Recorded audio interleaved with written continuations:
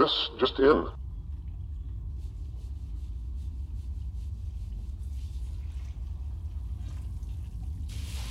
Hello and welcome to the 250, your weekly podcast look at the IMDb's top 250 movies of all time. I'm Darren. I'm Andrew. And I'm Anya. And this week we're talking about a new entry on the list, Alfonso Cuarón's 2018 Netflix-released Roma, which is an interesting film for a number of reasons. Most obviously, it is the first Netflix film to place on the top 250 movies of all time as voted for by IMDb users, which is kind of interesting. I saw the movie as intended. On Netflix. On my phone. In a series of Instagram stories. Yeah. Adjusted screen ratio wise for the phone screen. Because you know that's a thing now. They're now adjusting classic movies and classic television shows so you can watch them on your phone holding it like vertically. Which is remarkable. Like, because again, like you should just turn it sideways and watch it widescreen. But apparently that's not how kids watch television now. So they've remastered like the X-Files. Yeah. They've remastered the X-Files and other television shows so they can be watched in that way, which is fascinating. It's bonkers, just because people won't turn their phones sideways. Yeah, it's astonishing. There's an entire department working at Fox that, it's like, well, we could get kids to turn their phones sideways, but that's never going to happen. But yeah, it's... How can we get kids to watch sideways? Watch sideways vertically. But yeah, it's so... but this is a brave new world that we're living in. And it is interesting that you mentioned that you watched it as Netflix intended, which was playing in the background while you were doing something else on your phone. But no, because kind of this is one of the... gym. No, drifting in and out. I felt like I caught most of what was going on. But this is kind of interesting because Netflix obviously represent a massive paradigm shift. And we talked a little bit about this on the podcast before because we covered their first movie to make the bottom 100, which was things the are Open always House. changing, though. Yeah. Yeah. Like it's not like things just kind of the way we watch movies stays the same. Like there used to be more cinemas and smaller cinemas. Now there's kind of like these big cinemas and all of these different ways of watching it. Yeah, but like more screens and stuff home like media, kind of the expansion of the amount of even like television channels there is, the irrelevance of television. As a whole. All these kind of things are changing all the time. It is, and it's like Netflix are very much in the sort of center of that. Because like we talked on I think a couple of years ago, because this won't be the first streaming service created film to win or to be nominated for the Best Picture Oscar. That would have been Manchester by the Sea, which was produced by Amazon Studios. But the difference between what Amazon Studios did and what Netflix did is Amazon played a much more traditional game in terms of how they released it. Manchester by the Sea was out in cinemas in a traditional release window before it was released on Amazon Prime for streaming, for people who subscribe. What happened with Roma and what happened with Netflix in general is there's been a push and pull with the movie industry in terms of how they distribute. I remember discussing this with you about Manchester by the Sea in a part of the podcast that definitely wasn't added in post. Yes, I sat and listened to you. Yeah. But it is like, I mean, and you've had like this thing with Netflix where like Cannes very famously insisted that Netflix adhere to the traditional rules of French cinema, which is a 36-month window between a screening in a cinema and a release in home media. And Amazon have played that game and they said, fine, that's what it takes for us to be taken seriously as a studio. Netflix were like, no, like our entire purpose is that you can watch this on home media almost as soon as we show it in cinemas. So they took their ball and went home. I think they went to Venice instead. That's right. What's interesting about Roma is that like Netflix really, really, really seem to want this to do well. And so it's a more compromised position than some of the other Netflix films. And See, they couldn't get a cinema release in Mexico either. Really? Yeah, that was what was strange. And they needed I think it was the two main cinema chains in Mexico. They refused. They said they didn't see it having ironically, they didn't see it having a future as a film being released. Yeah. So they didn't think it was worth their while, so they didn't bother. Interesting. And that was where the distribution thing kind of fell. I don't know that it was it was initially intended for that. Okay. And how is it done?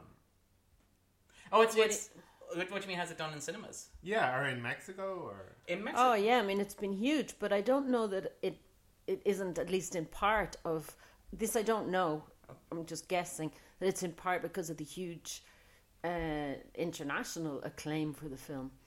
Obviously, it's of great interest, and I mean, I think a Mexican audience will view it very differently to what we see. You know, I mean, so much of it's familiar. I suppose it's like us looking at, I don't know, The Field or Michael Collins or something. You know, you view it with a ton of history and prejudice or whatever, and they'll be the same, whereas we're looking at Roma quite differently than they are. Well, that's it, because I mean, and we'll talk about this in the spoiler zone probably, but I remember I saw it first in a cinema screening held by Netflix, which I believe was the first cinema screening that Netflix held in Ireland.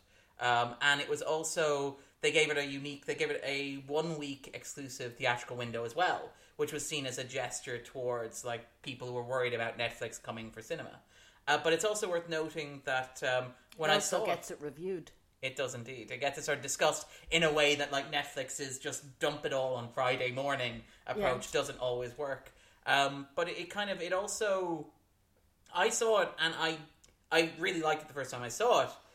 And obviously for this podcast I did a whole bunch of research. I found it interesting. You were talking just before recording about like how they showed it in the evening, which the critics weren't mad about. It's like the alternative is anytime you want, and you're not happy with that.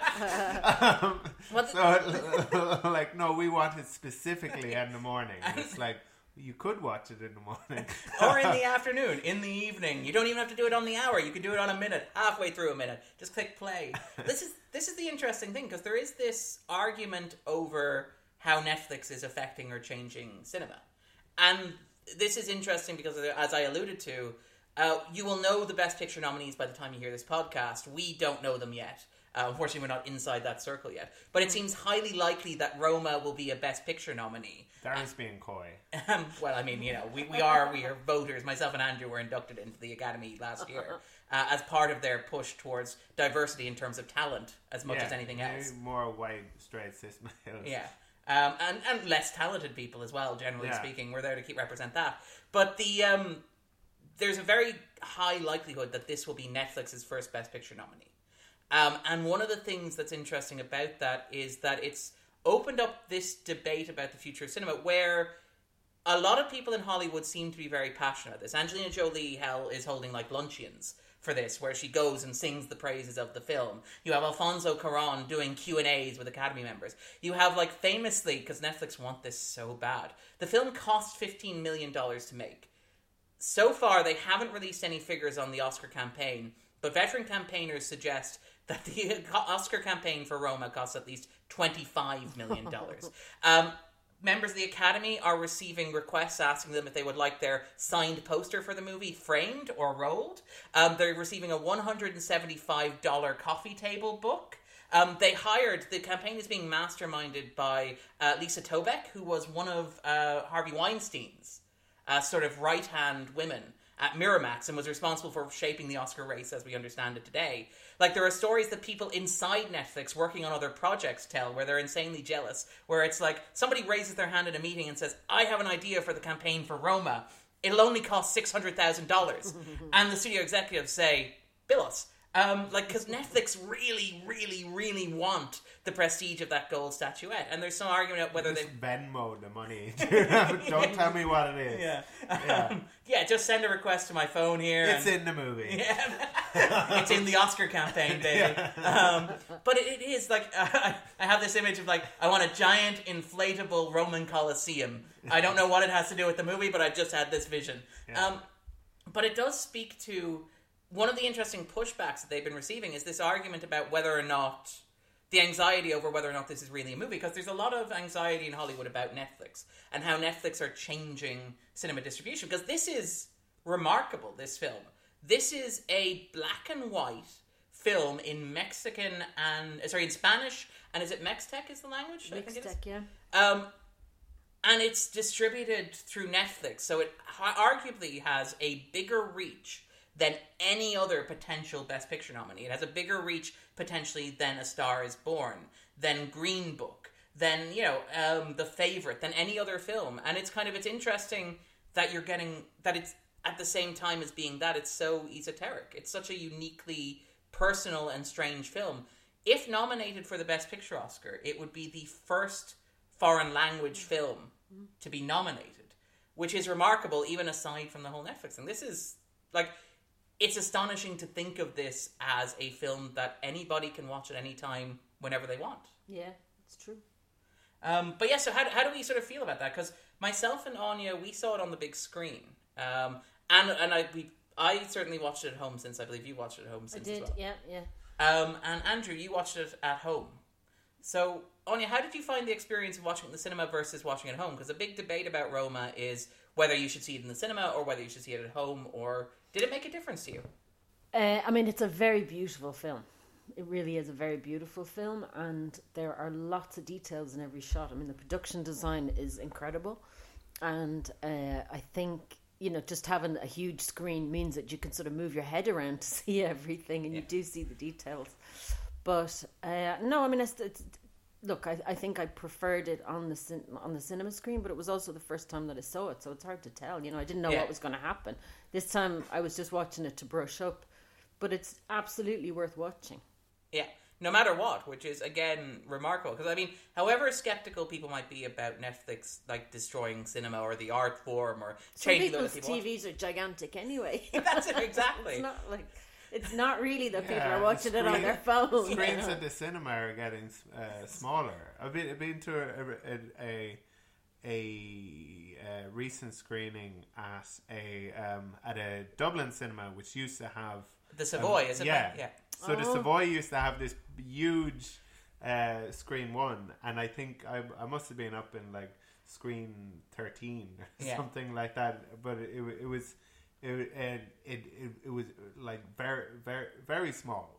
And like I was wondering, kind of like, what scale is that compared to Darren's television? If I sit closer to it. Yeah. Well, that's the thing. Like the model of modern cinema going is pushing more towards multiplexes. So like Savoy 1 was famously cut up and turned into 6 smaller cinemas. I don't know. I just can't process it. The grief is too much for me. It is indeed. It's it's amazing, because I remember I saw Star Wars and everything in there. I queued around the corner to go and see that.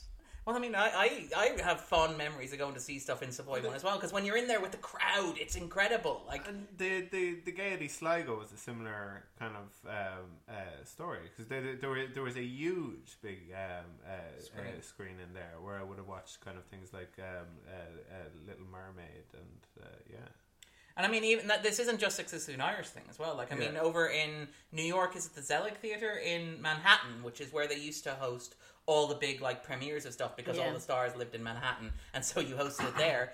But that shut down and has been sort of gutted and renovated, and it's like a 2,000-seater cinema.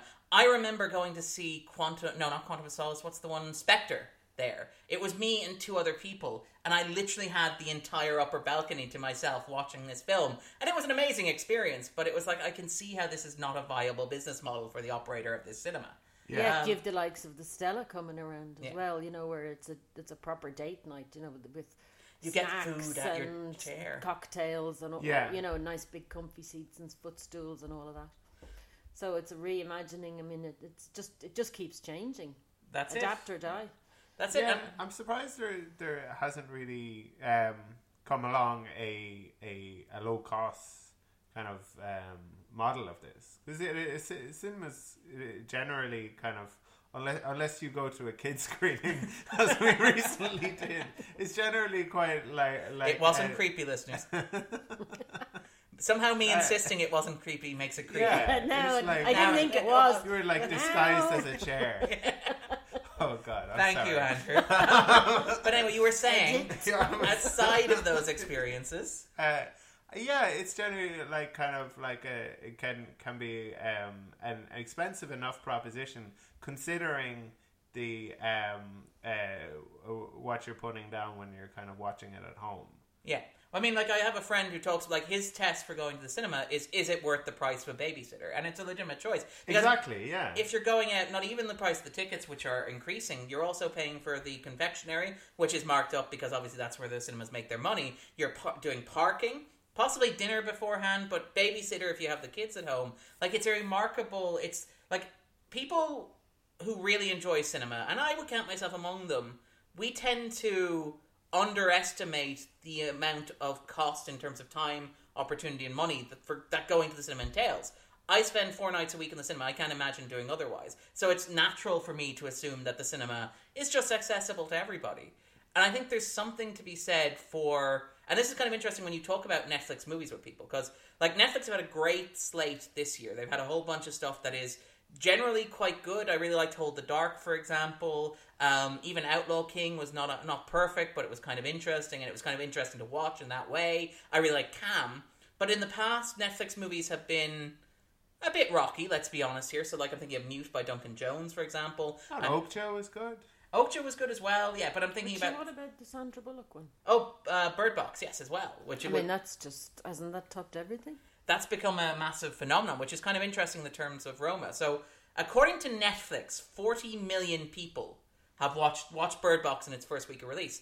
And obviously, like, people are skeptical of Netflix because there's no way to validate that externally. I don't doubt it, though, because I've had people texting me, friends and relatives, saying... Everyone seems to have seen Bird Box. That's it. Yeah. Everyone, my become kids, very my culturally parents, relevant. everyone's seen Bird Box. Yeah, I have people who know that I like films are like, have you seen Bird Box? Which is great, by the way. One of the great things about Netflix is that because it recommends to you, you assume you've discovered it. You feel like an accomplishment when you watch something on Netflix that nobody's told you about. So I get text messages saying, have you seen Bird Box? It's amazing. You should watch Bird Box. And I quite like Bird Box. But I find some of the kind of when people say, Netflix has produced a lot of great stuff, but they've also produced some real crap. It's like, why is that a problem? Yeah, just don't watch the crap. Yeah, exactly. I think people are thinking of it as some sort of like Criterion collection that's just been curated for them, and it's, why is stuff I don't like on this? Adam Sandler movies, the Cloverfield paradox. But this is the interesting thing, though. Even with those movies that are not good, one of the interesting conversations that I've had with people in my office and in my family is that they are a lot more forgiving of a Netflix film because it involves a lot less cost than going to the cinema. Absolutely, you can dip in and out. Yeah. I mean, you just switch it on. If you don't like it, you turn it off. Yeah. Whereas if you've paid to go to the cinema and bought your popcorn and paid for your babysitter, you're like, this is crap. Why am I sitting here? You're raging at the way. Whereas this is, you can just switch it off and watch something else. Watch that woman with the cleaning instead. Yeah. Oh, Maria Kondo. Yeah. and again, I love that we can have this conversation. If the film doesn't spark joy, then you throw it away. Throw it away. It didn't cost you. Netflix should only have 30 films at a time, really, is what we're getting at here. But yeah, so it's remarkable, and it's kind of interesting. Like, we talk about Bird Box, because Bird Box is a cultural phenomenon.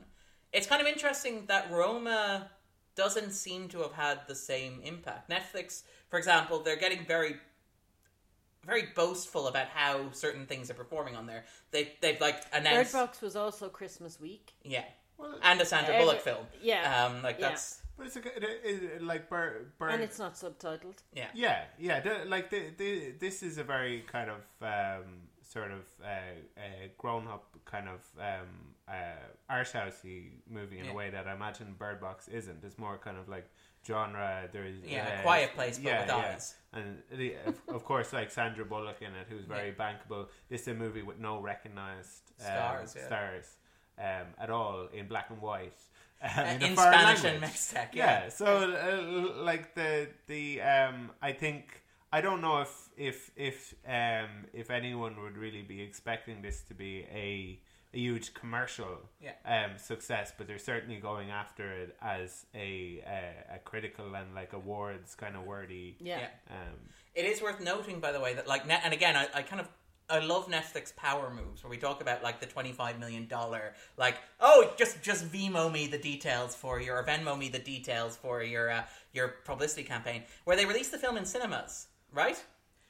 And they refused to tell anybody how it did at the box office. And by the way, this is a power move because like all the reports are that it's sold out. Industry experts who are looking at screenings are saying that like it's had the highest per screening ratio of income of any film released in its 2 weekends. It beat The Favourite, apparently, would be people's estimates, and The Favourite was a record breaker of itself. But Netflix are quite literally just like, they don't care. They told ComScore, we're just not telling you how much money this movie made in release because it doesn't interest us at all, which is kind of interesting. I kind of admire the refusal. Well, I don't know that it doesn't interest. I mean, it's a tactic as well. You know, I mean, to release it in cinemas does change the game. Yeah.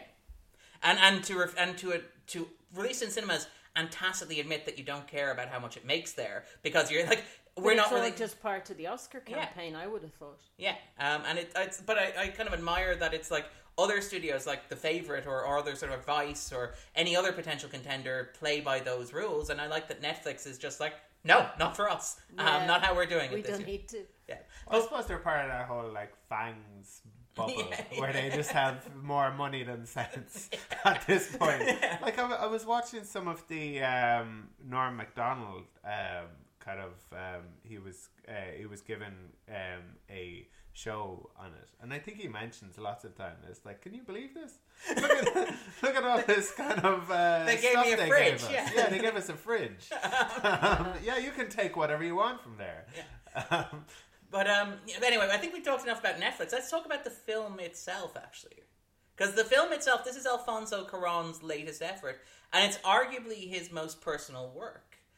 This is a director whose previous work includes, obviously, he did work in Mexico, but he's best known to modern audiences, or to audiences, say, my age and maybe a little bit younger, for his work on, say, the Harry Potter franchise, where he directed The Prisoner of Azkaban, Children of Men, and also even Gravity was his last release as well, which were all big, bankable, broad, accessible blockbusters. And in terms of Gravity in particular was one of those films where people were like, you have to see it on a big screen.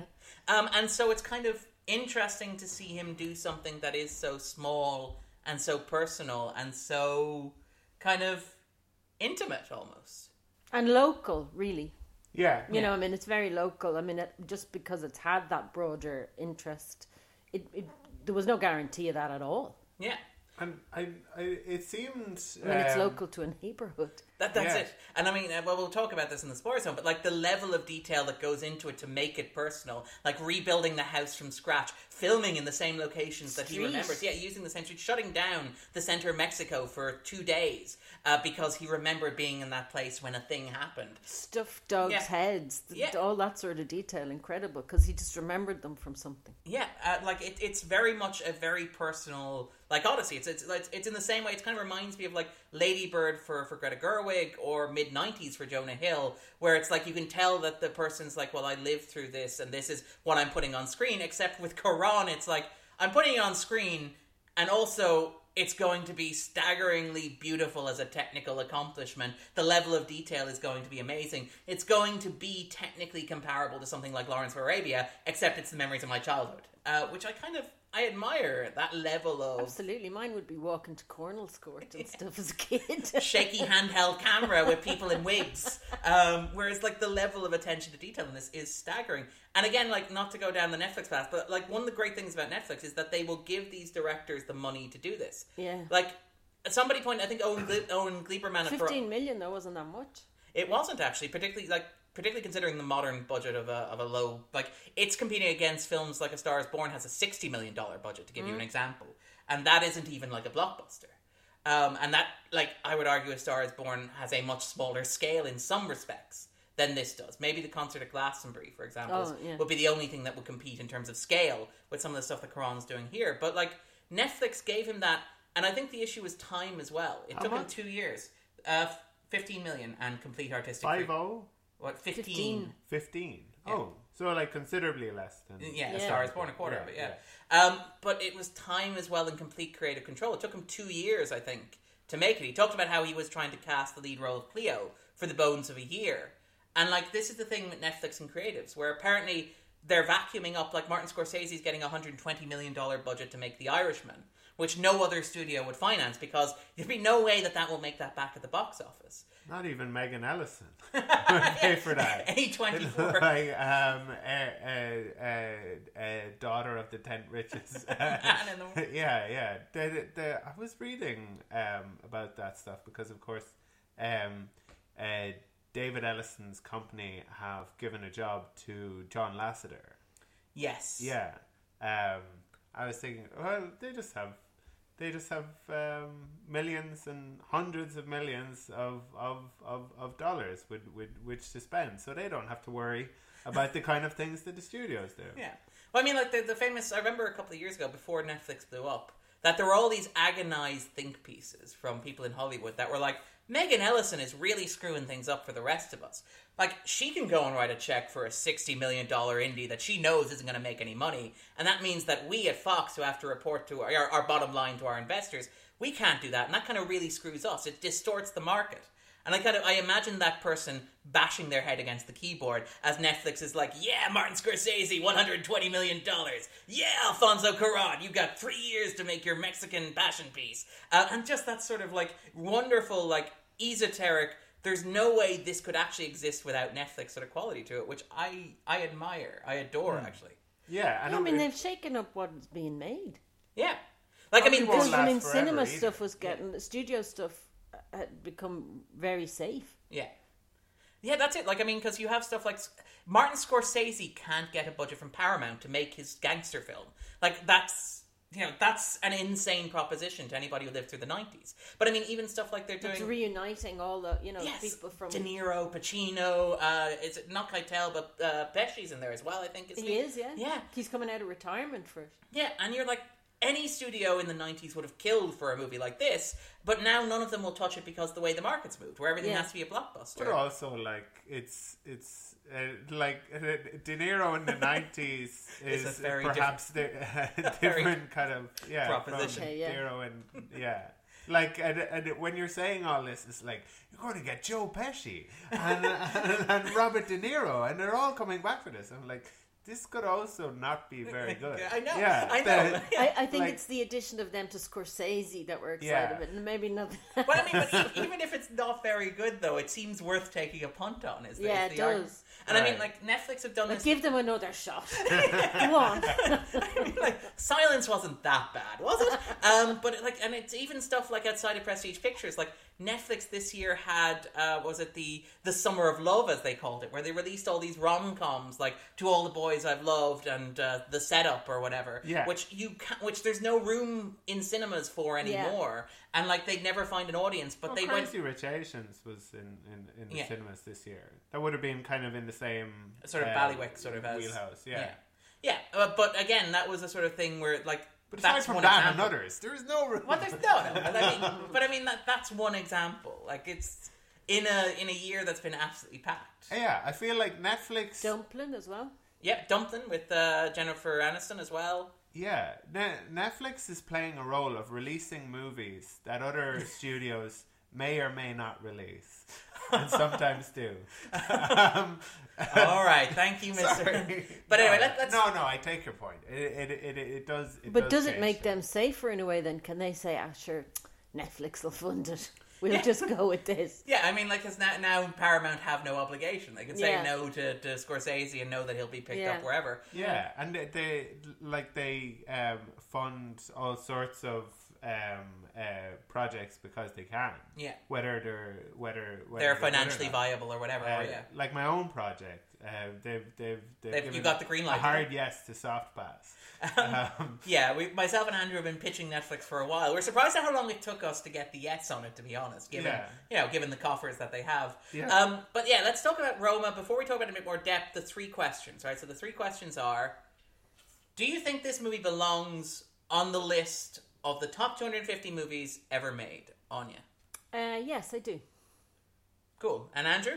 I would agree. I would put it up there, and I didn't know what to expect of this movie, and even kind of like starting to watch it. It starts beautifully, but it starts very slowly. Yeah, pacing in this movie is fantastic. So it really kind of takes you there with it, and you don't. I suppose maybe I didn't certainly grasp kind of how good this movie was until it reached a sort of point in the narrative, not to get too spoilery. No, but it was kind of the kind of. I suppose we'll talk a little bit about it the other side, but no, I thought it was a fantastically accomplished movie. What about yourself, Darren? I do think it deserves to be in the 2. I'd agree with it being on the list. I think it's culturally important in terms of being the movie that it is. It's a black and white Spanish and Mex-Tech movie that is going to be a Best Picture nominee, that has a reasonable chance of being the first foreign language Best Picture winner. By the way, for the people who are already typing the angry tweets, Asterix, the artist technically counts, but it's also in English with a predominantly American supporting cast, and set in Hollywood. So I'm not sure we can quite count that one. But it is in terms of like solidifying Netflix as a cultural shaper, and also demonstrating the potential of that. In that this is a much smaller, more intimate, weirder movie than normally makes this list that we're talking about right now. Yeah. Like, I mean, this is very much an outlier in terms of new entries. The new entries this year include films like Green Book. They include films like Into the Spider-Verse. They include, a Hindu film reflecting the renewed interest in India in terms of, like, pushing their films forward. But this is a smaller, more intimate, like, very personal, auteur-driven project, the kind of which we very rarely see on the list. We didn't see, for example, Lady Bird last year. We didn't see Phantom Thread. And so, like, the fact that it is making this list, I think, says something about the power of Netflix. Well, in terms of distribution, yeah. And making it accessible. Yeah, because, like, as good as Phantom Thread was, it was a thing that people had to seek out. Yeah, they had to kind of make the time to go watch it in the cinema, or and not every cinema even, the Lighthouse, for example, the IFI. Like, it wasn't like, I don't think you could go to Cineworld and see Phantom Thread, or then wait for it to be on home media. Yeah. But yeah, and then the second question is, would it be on your own personal 250? If you were to curate a list of your favorite movies all time, would it place there on you? I think that's a really difficult question, but I think it would. Yeah. Would it have been one of your favorites of last year, actually, just to make it a sort of a smaller and more intimate sort of question? Oh yes, without question. All right. Yeah, definitely. It was on my top 10. Ooh, where? Sorry, I know that's very. I find the placing, I find that placing really, really difficult, because you like things for different reasons, and I find it really hard to say, oh, that was better than this. I mean, they each stab you in a different part of your heart. I don't know. Oh, no. I mean, I thought that as an achievement, it was incredible, and I thought that, visually, and I thought that performance-wise, and then the more you know about how something is made, that also influences what you think as well, and I don't know how relevant that is sometimes. Yeah, we talked about this in the podcast before, where sometimes it's hard to separate the movie from the context in which it exists. I mean, we have spent almost half an hour talking about Netflix on this podcast, to give you an idea of the context that exists. And I just like South American stuff, and that for me, that's it's an instant interest. Sort of gives it a leg up almost immediately. Yeah, I mean, if I saw it and I didn't know anything about it, I'd watch it just because I like that kind of thing. Yeah. So it was already ahead of the posse for other things. Which is always good when you have like a film, like as a film critic, when you see a movie that you would see if you weren't a film critic, it gives it a bit of an advantage going in. What about yourself, Andrew? Would it be among your own top 250 movies ever made? Because I know you curate a list very carefully. Would it be in my own list? Well, Alfonso Cuarón's movie had a lot of heart, but a man getting hit by a football in the groin had a man getting hit by a football. Sorry. So what you're saying is it can't quite compete with a Medea Christmas, is what we're getting at here. No, or Dodgeball, a true underdog story. The best movie about men getting hit with footballs in the groin. That's true. Yeah, I think I would. I think there is a sense in which kind of, I'm sure, like we're going to say in a moment whether we'd kind of recommend it, but I would imagine there would be a sense among some listeners. It's like, this is exactly the kind of music. This is exactly the kind of movie that kind of intelligent, enlightened people are meant to enjoy. Like,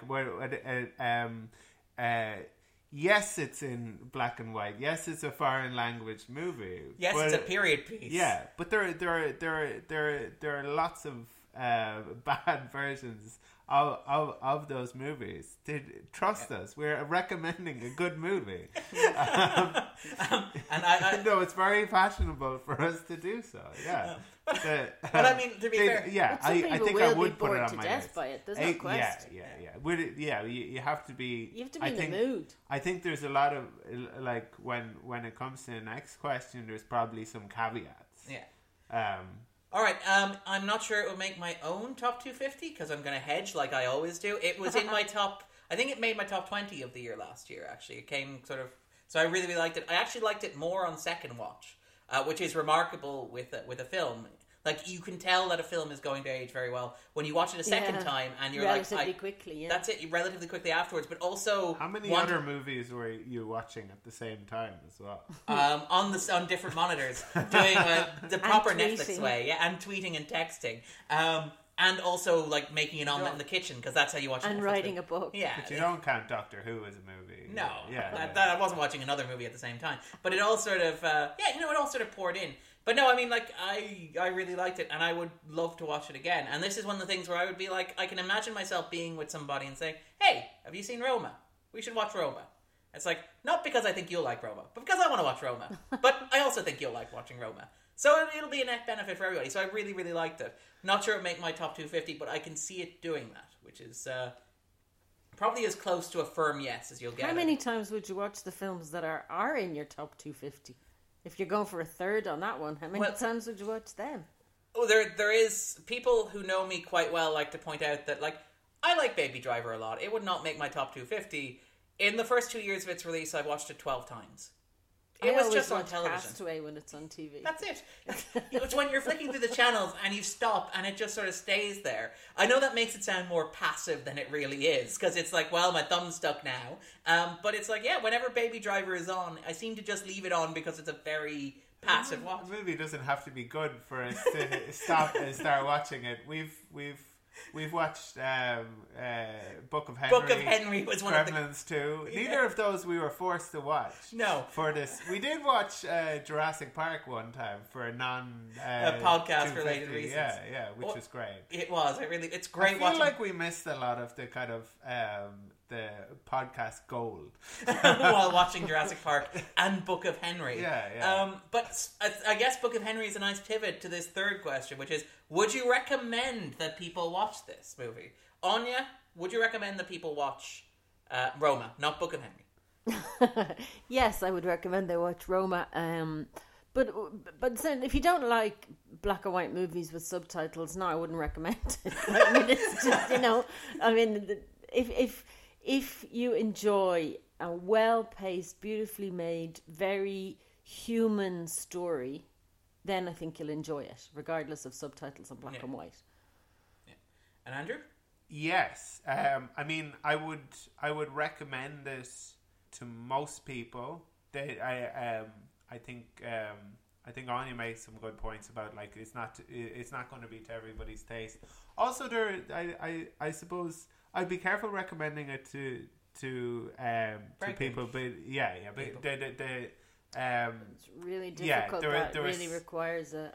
There were some very kind of traumatic aspects of the movie, and I'll try to kind of... It's difficult to tell people to warn people about it without revealing kind of what it is. When I was writing the review, I really felt like it was important to say that there is a trigger moment. Yeah. And if you want to know what that is, spoiler alert for certain people, just avoid. Spoiler alert. Okay, we're bringing the spoiler zone right back. I think you've mentioned what. Yes, I have mentioned what it relates to. So what it relates to. If you are expecting or possibly planning a family, maybe or you might if want you've suffered certain but yeah, so I would be wary of that as well. In terms of recommending it, though, this is the thing, because I mean, Anya mentioned, like, if you don't like black and white films, you don't like foreign language films, subtitle films, maybe you should be wary of it. The interesting thing is, again, I mean, when we talk about beautiful pacing and all that kind of thing, people are like, it's boring. A lot of people are like, I don't care, like, I really don't care. It's beautifully paced, but not much happens, you know, like it's 10 months in a slice of life kind of thing. Zero is a pace. That's what I thought this movie was going to be. But there's more of a plot to the plot sneaks up though, doesn't it? Yeah, because I thought that initially. It's like, oh, this is just kind of like you say, probably like a few months of kind of slice of life, and then I got this creeping sense of dread. Yeah, just very subtly, just kind of coming into the movie in various kind of small ways making a slice of dialogue here, an accident there, a reference there. Kind of thing filter through. Yeah. I mean, socioeconomic, political, everything. Yeah. I mean, it's fascinating. Race, all sorts of things in there. These just little touches of things that make you think not all is right beneath the surface. And all men are bastards, sorry, but like... Well, yeah, we're going to ask you in a moment what the movie is about for you. Yeah. Men are trash. But yeah, in terms of recommendation though, like despite all of that, and this is the great thing, again, promised last time we'll mention Netflix on the podcast, but the great thing about this is there's no opportunity. Netflix are our title sponsor. This was how Andrew got funding for Soft Hats, ladies and gentlemen. We are now listening to the Netflix podcast. But the great thing about Netflix is there is no opportunity cost to this. You can stick this on, give it 15 minutes, give it half an hour, and if you don't like it, you can turn it off. You haven't paid for a ticket. You're not stuck in a dark room where you have to make a big deal of leaving. No babysitter, I would say give it more parking. than 15 minutes. Yeah, I'd say give it half an hour. But because for me, I was kind of, and I think that's part of the kind of craft of it is that I was maybe a bit kind of like underwhelmed, kind of like coming into it. Even though the first shot, a lot of people have spoken about its kind of impact or the impact of that is a miniature version of what the film does, not to get too specific, in that it's a scene that makes you wait. Like the credits play over something that's repetitive, that's like not... It doesn't initially appear very visually interesting, and then the image literally develops on it, which is like wonderful piece of filmmaking. But it gives you, like, that opening shot gives you a sense of the pace of the movie you're about to watch, which I think is very, very clever and very effective. So yeah, maybe watch the opening scene, and if you're like, well, this is a very boring opening scene, then maybe you should consider turning it off. But we're going to jump into the spoiler zone and talk about it in a bit more depth. Right, no, I would entirely disagree with that. That's what I was thinking. And I think I was proven wrong because a lot kind of develops in as. All right, now we will jump into the spoiler zone. Spoiler zone. So Anya, what? Normally don't get that reaction from guests, but we do appreciate it. There was a giant spotlight. I told Andrew it was a great idea to get the spotlight here. So, Anya, what is Roma? You can leave at any time. But why would you want to? Yeah. Would you just explain to us why you're... I always feel really bad when I ask this question, even though we tell guests we're asking this question before we get there. It always seems like it's like springing a trap. But, Anya, what is Roma about for you? It's a very personal piece by Cuarón about, based on semi-autobiographical stuff of his growing up in a middle-class suburb of Mexico in 1970. And it is really the fictional family are... almost a backdrop to the central character is the home help. Cleo, yeah. Cleo. And it is a film about all sorts of things. And a lot of them aren't but it's essentially a slice of Cleo's life. It's about class, it's about race. But I suppose really the strongest thing I came out of was that it was about gender. Yeah. Yeah. It is very much like and again, this is to use the Twitter hashtag or Tumblr hashtag, because, now this is a Netflix podcast, we have to be trendy. It's the men are trash film. There's literally a moment where the wife comes up to Cleo, drunken, having crashed the car, leans against the door and says, all men are bastards, pretty much. She says, we are alone. We are alone. Yeah. Estamos solas. Always alone, yeah.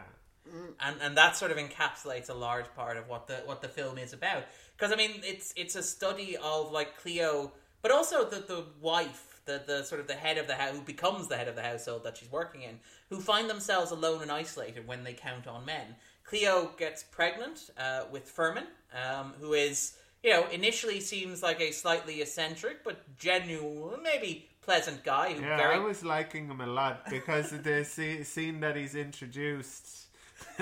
Ramon is like, hey, if you're finished, come on. They're clearly not finished their tortas. It's like, finish your meal. And they're walking away. Furman turns around. I thought he was going to force all of the food into his mouth. Too, yeah. Like a man after my own heart. But he at least drinks some of the beverage there. So we do need to talk about food waste in the movie. It turns out he's actually not such a good guy. Yeah, I mean, Andrew was all on board after it looked like he was taking a hard step. Wait a second.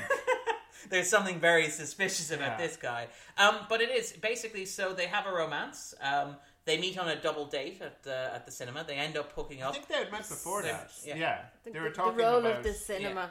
The role of the cinema in this Netflix film. Which is not at all ironic. Famously, they actually had to design, they had to come up with a clever way of shooting the cinema because they couldn't shoot.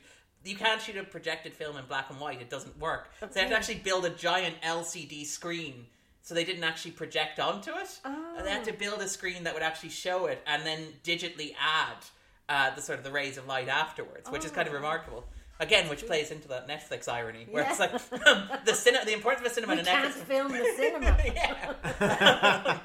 But I think Alfonso Cuarón as well is very comfortable with a lot of that. A lot of people look at this movie and they think, "Oh, it's amazing that they were able to get that shot." And they talk about the planes flying overhead. Yeah. Of course, Alfonso Cuarón is very. This doesn't seem like a movie that's going to have a lot of digital effects in it, but of course it does. Like you were just saying with the cinema, even the cinema screen in the background, in those even the dogs' heads apparently they were CGI. They were touched up with CGI. Apparently, wasn't that easy. We killed a whole bunch of dogs for nothing. Very committed to their art. No dogs were killed in the filming of Roma. Just beforehand. Because you have to have a solid 6 months of prep for the heads. No. Created these dogs on computers, but they had actual feelings. And we couldn't. We felt really bad about it. But to get back to this whole thing about men that runs through it, because and again, this is the thing where Furman initially, he seems like he's not horrible. And then he seems eccentric. Yeah, I know. He becomes this figure of fun in the sequence after they've slept together. I think Anya mentioned that this is one of her defining memories of the film because when they did the screening of it, I think you arrived late. I did. The first image that you took in on the gigantic cinema screen was Furman with the shower rail. Yes. It was a close-up. Well, it felt like a close-up because it was a big screen. But I didn't think that was the kind of film I was going to see. But I did watch it from the beginning afterwards. I have seen it from the beginning. It just so happened that on the big screen, the first thing that I saw was Fermin's Mickey. But then it very quickly becomes clear, and it's incredibly heartbreaking because it's at once inevitable. The moment where Cleo tells him that she's pregnant, and they're watching cinema. Yeah, in the cinema. Again, the importance of cinema here, where he sort of insists on leaving because he's got can I get you an ice cream? I need to go to the bathroom. And she's like, the film is almost over. And by the way, because it's a long take, the film is actually almost over. And he kind of gets up and leaves to go to the bathroom. And you have the slow dawning realization. As she does. Yeah, that he ain't coming back. Yeah. And she's left with his jacket. Yeah. I think there was a sense in that there was something very interesting about kind of I thought maybe I'm kind of playing Darren's role and reading too much into it. Sorry, never a lot into it. It's just never right too amount. Much. Yeah, and I probably won't do it as well as Darren, but I felt like there was this kind of interplay between I thought between dogs and men and men and boys becoming men and men staying boys.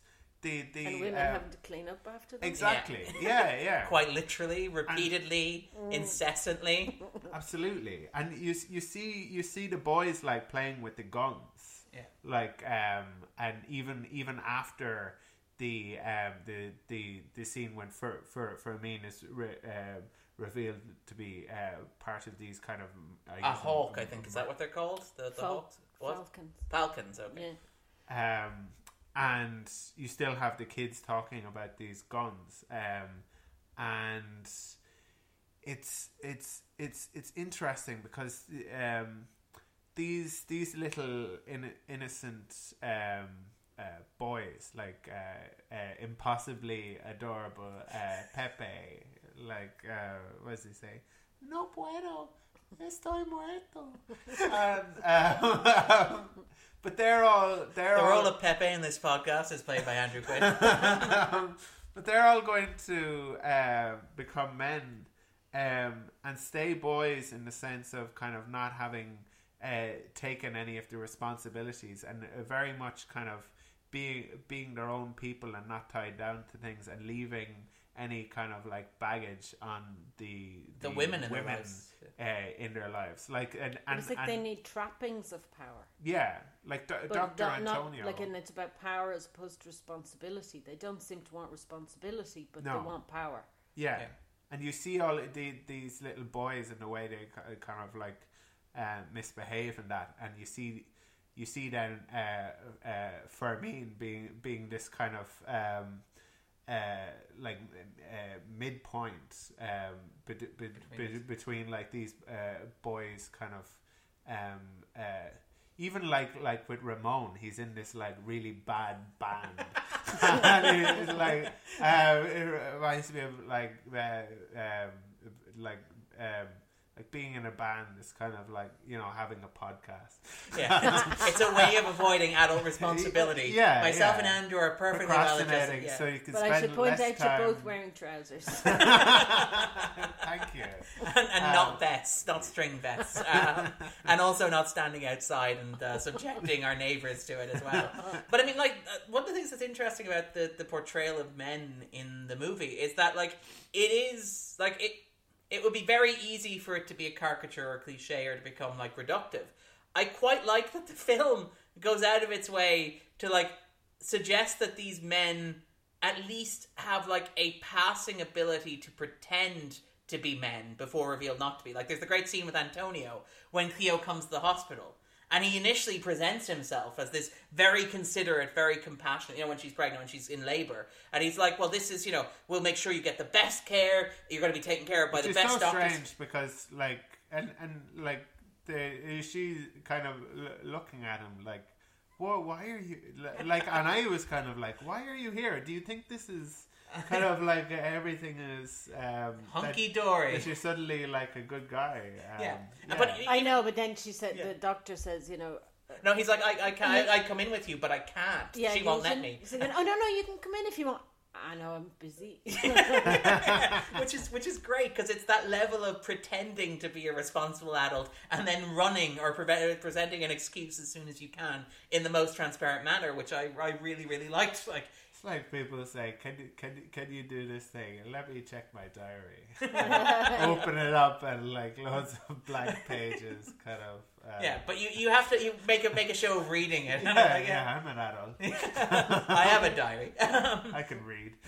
But yeah, like there's something very, very effective in that and very, very interesting in that, and it kind of, I think you're right that it is a sort of a study of how these women have to navigate the world, and it's not just. It's notable, for example, that they family don't have a choice. Yeah, you know, they are left picking things up. I think the men are the ones who have choice and they can decide what they want to do. Men have all this agency. Yeah.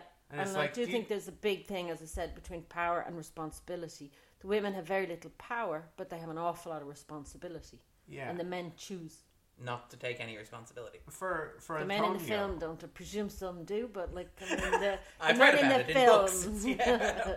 I read a magazine article. It suggested it was possible. So for Antonio, it's like I love my family; they're great and everything. But like, I'd also like to just cavort around town. I know, but even the thing that whenever he's cavorting, Yeah. like he's completely irresponsible. He pushes old people out of the way. Oh yeah, Is that like gig by the newsstand? I don't really care. Like, it's never like I suppose in his head that like maybe I shouldn't do this. It's like I'd like to, so I think I will. Yeah, and I'm taking the bookcases. yeah. Which is so wonderfully They're trappings petty. of responsibility. I can read, but no books. Which is one of those, and again, it's all the lovely little details in the film like that, for example. But it's like his obsession with the car, for example, which is mirrored in that sequence of the kids playing with the little racetrack before that descends into the argument where they throw the stone or the egg. But you have this sort of like this sense that even Antonio, though he's a doctor, he's very respected. Some people saying it was an egg. What was it? Was it okay? I thought it was a ball. I thought it Who's was saying it was an egg? Is it just you, Dan? It's just me. Okay. It's just me. This debate that takes place. I don't know. People are saying online things between people who say it's an egg and people whose avatars are just an egg.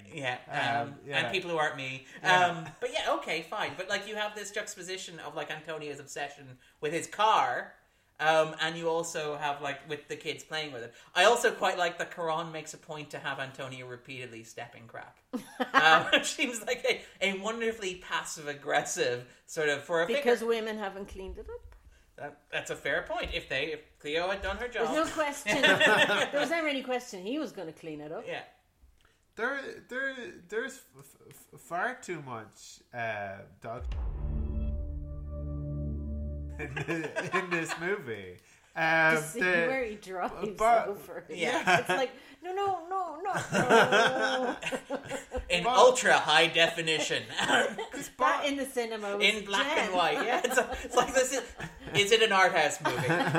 It's like imagine a wheel rolling over a pile of dog crap for all eternity. Yeah, it's like regarde les merdes. It's like is a French mime driving this car with a little red balloon in black and white. That's our profound philosophical observation of the nature of human existence. But there is a lot of dog crap. Interesting enough, because I read up a bit about this, because they were saying that like one of the interesting things is that the movie's obviously very, very specifically rooted in the context of like 70s Mexico. Yeah. And in particular Mexico City, and like the level of detail which works on a level that I certainly didn't get the first time I watched it. I'm fairly sure, even having read up, that there's lots of stuff I missed the second time. But things like the dogs as well, for example. There's I was reading an article where it was observed that like the idea of show notes, yeah, well, including the show notes. But there's like a wonderful article. It's a New York Review of Books. Did an excellent sort of discussion with somebody who had a similar experience of coming of age, like Cuarón did in Mexico, middle class family with a maid, and she was talking about how even she loved the little detail of the dogs in the movie, because dogs at the time didn't exist as household pets in the same way that like Americans would be used to in Mexico City, where you would have the dogs, you keep them outside, and they would literally just crap everywhere. Like they weren't trained in the way you didn't walk them. They were just sort of there. Yeah. I was thinking that like how would kind of, it was that's what I was wondering. I was wondering kind of like was dog walking a thing? Like then probably not. Jogging wasn't really a thing either. Yogging. It's very popular. But like they're saying that even like that level of detail, like because obviously the dogs don't go in the house, but they don't seem to like leave the front door or leave that far outside the gate without somebody holding their collar either. But like that's a level of detail that apparently a lot of people would have known. The dog does take like an unhealthy amount. Like either, you know. It's just washed kind of like the other day, and then the next day you do think like it does look like a place that where you could reasonably say to the maids, "Come on now, how long has it been since you've?" it's only been 8 hours. Oh, okay. Well, that's not so bad. Maybe we shouldn't. Maybe you should feed the dog less. Yeah. It's just got a fantastic metabolism. Yeah. That's how it stays so skinny without walking. Yeah. But I mean, it is worth noting, actually, we should talk about this, because the maids, in 2000, like, this was apparently a huge part of, and there are a lot of articles online, we'll include some in the show notes, of people who would have grown up in Mexico around the same time as Cuarón, who would have had the same experience of being sort of raised by the maids. But this is something that's still happening. In 2016, for example, the National Statistics Agency in Mexico found that more than 2.3 million Mexicans worked as sort of domestic employees, and 97.6 of them reported like not getting paid for that, for example. I think the film actually came out at a time whenever the government brought out a law regulating their employment. Yeah. I mean, there was a sort of a juxtaposition between the two things. I don't think it was accidental, but I mean, it's still very much a thing. It hasn't... By all accounts, it hasn't changed a huge amount in terms of class or... there's a very, very big divide in Mexico between rich and poor. You've actually been to Mexico, I think you mentioned actually before we talked about the show. Yeah, I've been a few times, and I mean it's 20 years since the last time I was there, but by all accounts it hasn't changed an enormous amount, and there is huge wealth, really huge wealth, and huge poverty. And I actually did the bus trip from Mexico. Cleo's from a place called Oaxaca. I don't know the actress is, but I actually did the bus trip from Mexico City there, and it's about 8 or 10 hours, and it's extraordinary. I mean, it's into a whole other world. It's from very high tech first world stuff into second world. You know, I mean, it's really, really interesting. The two, and that class divide is mostly a race divide. Yeah. I mean, like, because it is obvious, and the film even points that out in terms of the subtitles. Because I mean, still, I mean, even some of the things I read some of the stuff from the Mexican press about it, and it was very interesting that all of the names of the people who contributed to it were Spanish names; they weren't indigenous names. So which would suggest they're from the city rather than from the regions. Yeah, and from a certain sort of class, you know, that there still is that divide, that journalists and historians and all that people don't tend to be, they don't have indigenous names. Yeah. It is worth noting, actually, just in terms of like talking about like class, and it still being an issue in Mexico, the actor Aparicio, who played Cleo. Yalitza Aparicio, yeah. She appeared in December 2018 on the cover of Vogue Mexico. She was the first woman of indigenous descent to have appeared on that. There was some controversy. She appeared on, there was another magazine, and it actually generated letters of protest as well. Because again, people were not used to seeing a woman of an indigenous background. The majority of the population is indigenous. Yeah, and they're squeezed off screen. They're kept out of view. Letters of complaints Yeah. going into the editors of White Bread Times. Sorry. But I mean, but it's so. It's very strange to think about, and I mean, like, particularly in the context of a movie that's set remarkably timely. Yeah, it's set in 1970, but it's, I mean, you know, what are we witnessing now? Yeah, how far removed it is. I mean, because people are talking about like how maids, like this sort of like maid class is still a thing. I mean, there's a really great, and I apologize, I'm going to mangle the name. I should probably ask Anya to pronounce the name there. I don't know about this. Alma Guillermo Prieto. So Alma noted that, for example, she interviewed a couple of domestic servants about their work for a project that she did for a book that she wrote. And she said that while it was hard to get like younger servants to talk because they were afraid that they'd be seen as stupid, they were afraid of being fired, they were, afraid or wary of kind of speaking out, the older maids were much more comfortable speaking. And what was interesting was that, they'd all talk about like the complaints about their working conditions. They'd all talk about how their employers had refused to pay their salaries sometimes, how they had difficulty getting by. But like the biggest complaint that this woman, that Alma noted in all of her interviews consistently across talking to these maids, was, what about the children, they would ask. They fire us, we have to abandon them, and then you have to learn to love a new set of children. And you're always afraid that you're going to be fired all over again and lose them. One woman cried as she explained this to me. They never think about the fact that we love the children. No one talked about unless I asked, and even then not that much. If they were living nannies, most of them had their own children, who were being raised at home in faraway Oaxaca or Hidalgo or Guerrero by grandmothers or aunts. And it's an interesting sort of contrast. I mean, in terms of the film itself, Cuarón, this isn't the first time that Cuarón has talked about his maid on screen. Is it Lida, I think is her name? I think so, yeah. And he brought her and his mother to filming one day, and it was the scene where the mother has to tell her children that daddy's staying in Quebec a bit longer than anticipated. And apparently he went back then to see how his mother and Lida were getting on. And Lida was in tears, and he said, "Oh, what's wrong?" And she said, "Oh, those poor children." Yeah. She was so worried about these fictional children who had just found out that Daddy was in Quebec. Yeah, well, that's the thing is that she's seen it a couple of times, and every time she worries about the children. Like there's the scene at the end, which we'll talk about, I'm sure, in a great deal of depth later on. But it's a moment where the children are in peril, and he's talked about how every time she sees it, she's not worried about Cleo, who can't swim, going into the water. She's like, what about the children?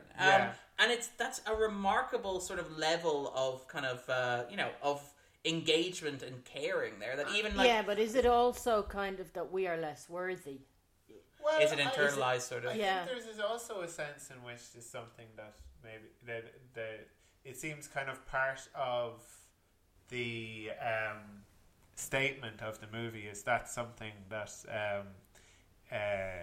women are kind of either capable of or just have foist upon them, whereas because like all of the concern for these children that Cleo has and that people like Antonio and Fermin lack it's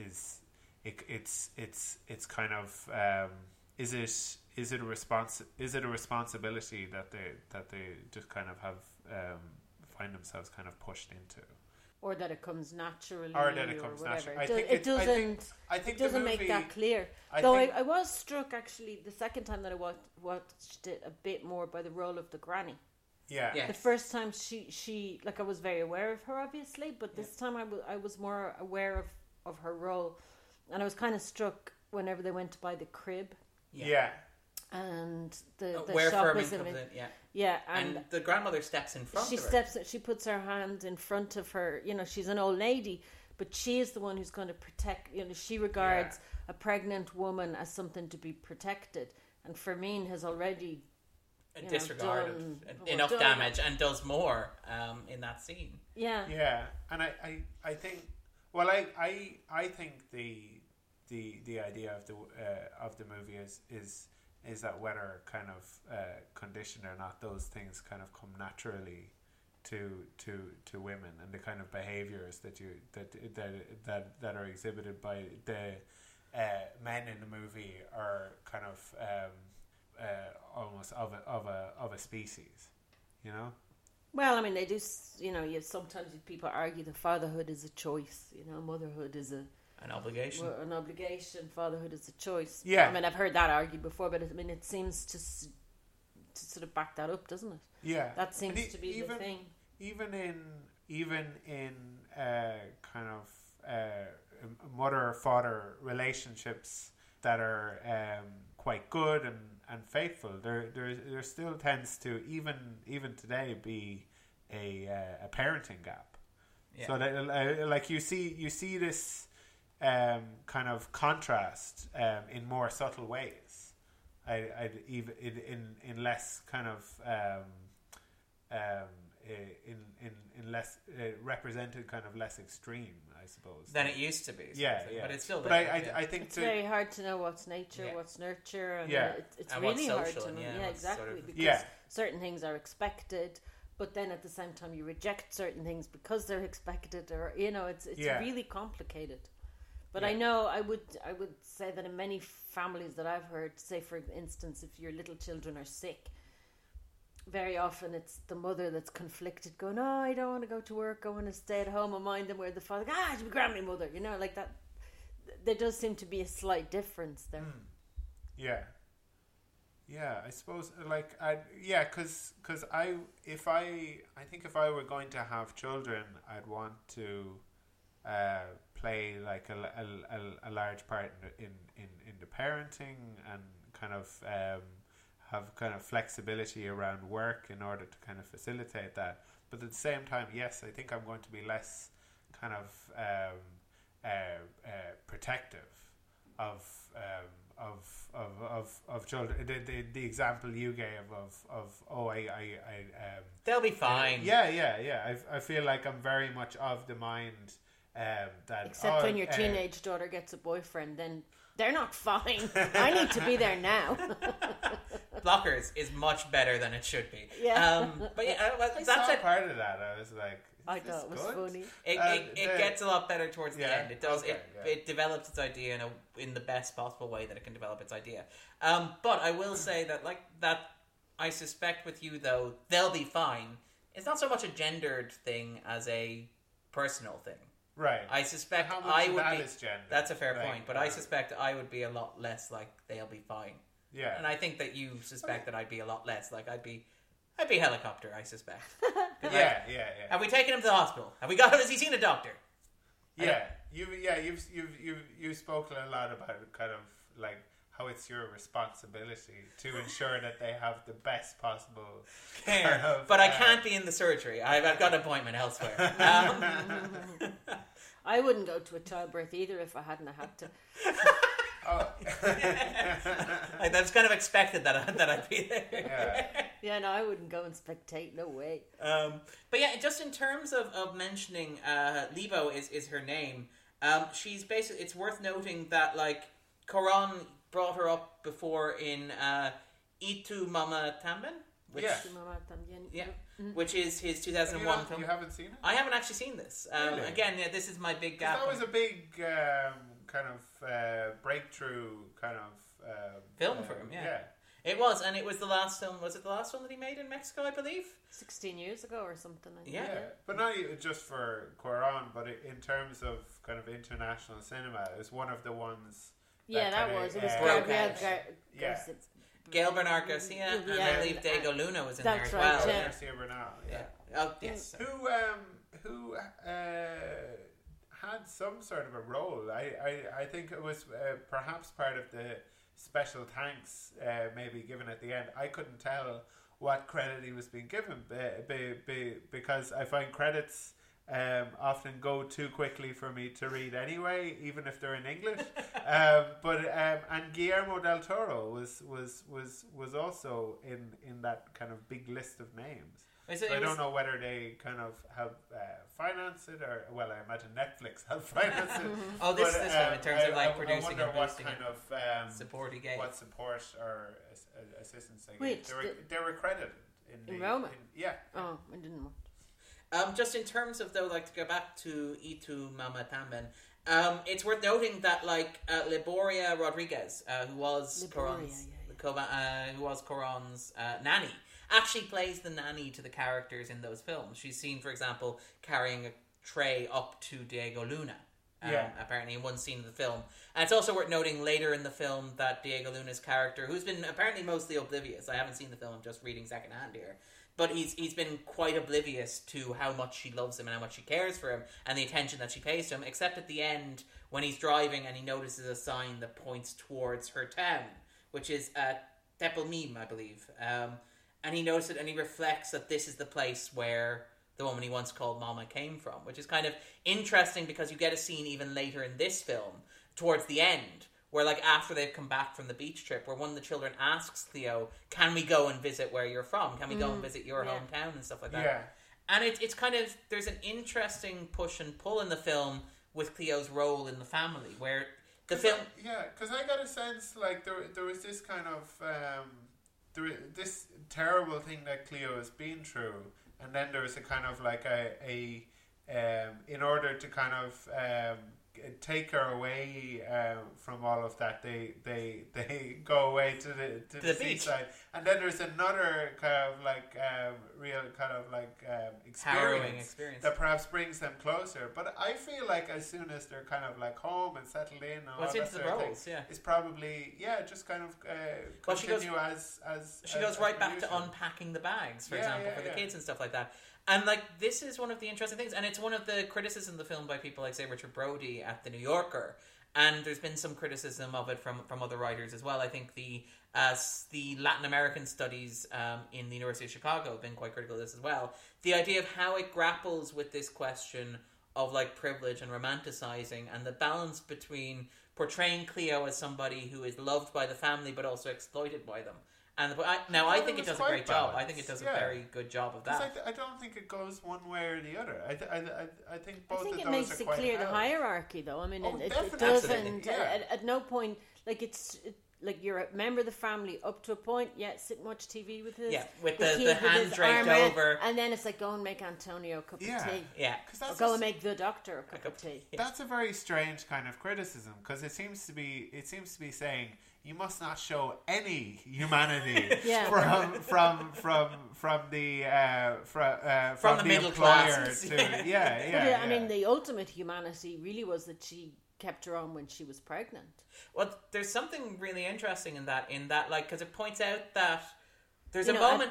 It's not. Sorry, I don't mean it's the ultimate humanity. No, but I mean in the context. Yeah, because Cleo believes she's going to be fired. Like the scene plays like Cleo's expecting to be fired. It's clearly a fireable offence. Yeah. And she's not married, and you know, and all of that stuff. Oh. But the family sort of protects her and brings her in. And there's even a discussion where she's talking with the other maid in the kitchen, and they're talking about how there was this incident. The guerrillas came into the village where where Cleo's family live, and she's like, "You should go and visit your mother." And Cleo's like, "I can't visit her like this." Yeah. And there's a sense that like Cleo, if she weren't employed by this middle-class family living in Mexico City with relatively liberal social values by the standards of the time, she would be an outcast. She would have been thrown out by her parents. She wouldn't have a home to go to. She would be really stuck. But because she is there, they will go and they will buy a crib for her. They will keep her on. And, like, this is the interesting thing, because Cuarón has talked about this himself, and he's not sure himself how he feels about these things, because he understands that, like, Libo was not like well compensated for the work that she did, and that she gave a lot more than she got. And there's this interesting idea that like love is imbalanced. That Cleo will always love the family and the children more than they love her. Because I mean, there's always these things where like immediately when Dr. Antonio leaves, the wife immediately goes, "You should have cleaned up the dog crap," to Cleo, because that's just something she can punch. She can punch somebody downwards.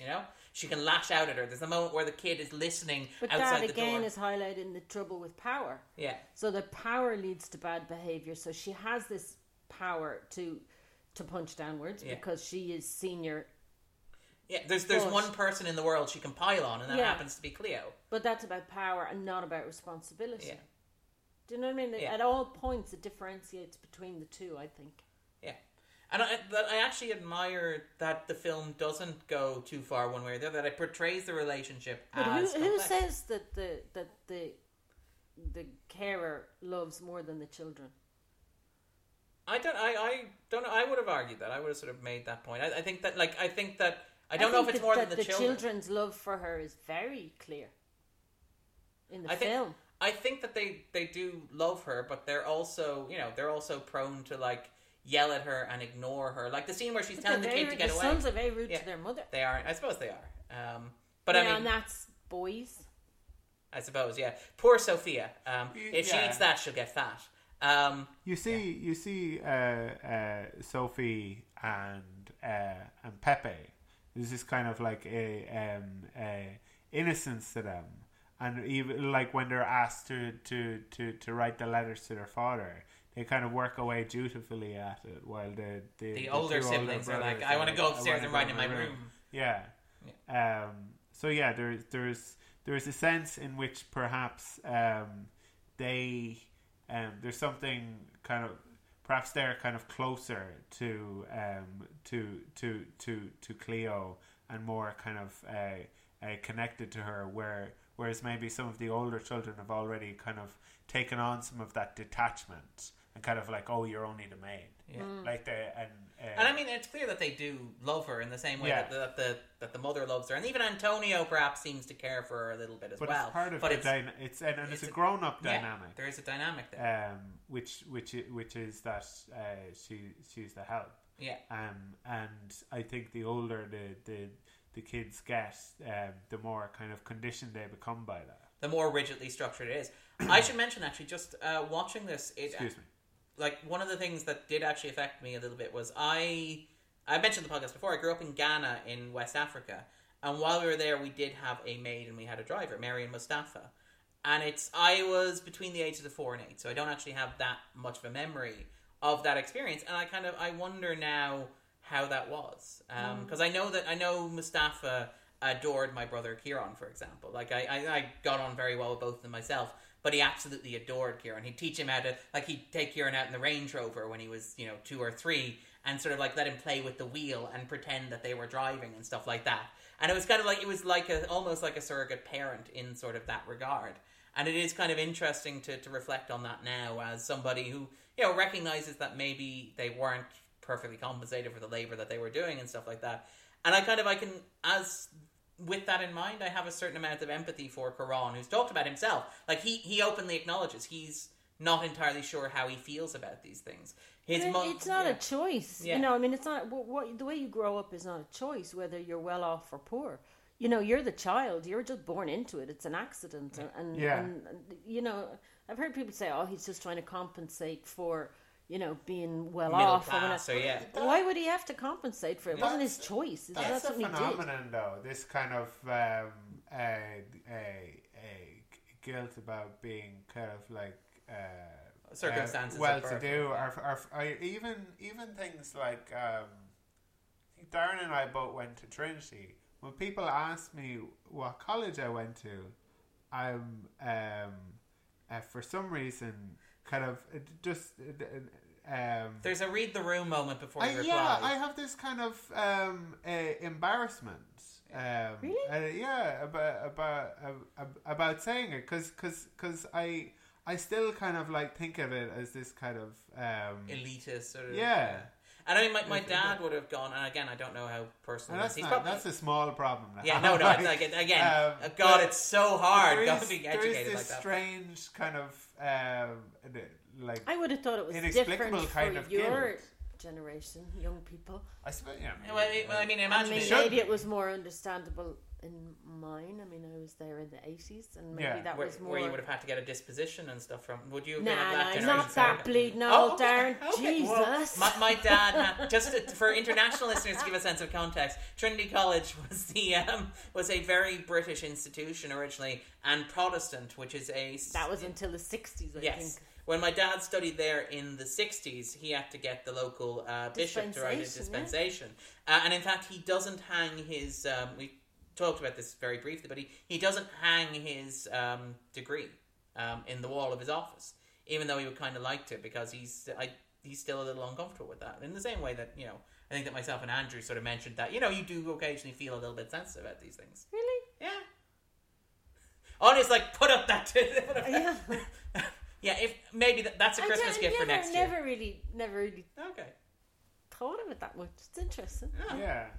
Yeah, this kind of internalized sort of reverse snobbery. It's the I think the key word there is internalized. Yeah. It's so much down to your own perception and all that. But like, I mean, really, even especially about what you're born into. Yeah. You can't hold it against someone whatever class they're born into, whether that be extreme poverty or extreme wealth. Yeah. How they behave later, is up for debate maybe, but this is about his childhood. Yeah. It's about what he was born into, the society that he knew. And I mean, I think it's 3 years of his memories condensed into 10 months or something like that. And I mean, like, it's worth noting, but every single event took place. I didn't understand if that was true about Cleo's story. Oh, in terms of the birth and stuff, is it? Yeah. Yeah, I'm not sure about that either. I've never seen any reference to I that. suspect that's a highly personal story if it is true. Yeah. But let's talk about this actually, because like that is one of the most harrowing scenes that I've seen on screen this year. And I mean, like we joke on the podcast that I'm an emotional rock. I didn't cry at Coco. I didn't cry at any other sort of like stuff like that. I didn't cry at Cinema Paradiso, The Secrets in Her Eyes. That almost got me like a rock. I had difficulty watching. It did get you. I was shaken. It did get me. Fine, it did get me. I didn't cry, but it shook me emotionally to my core. I don't think I cried either. Yeah, but I was maybe too shocked to cry. Or, I mean, I find it incredibly,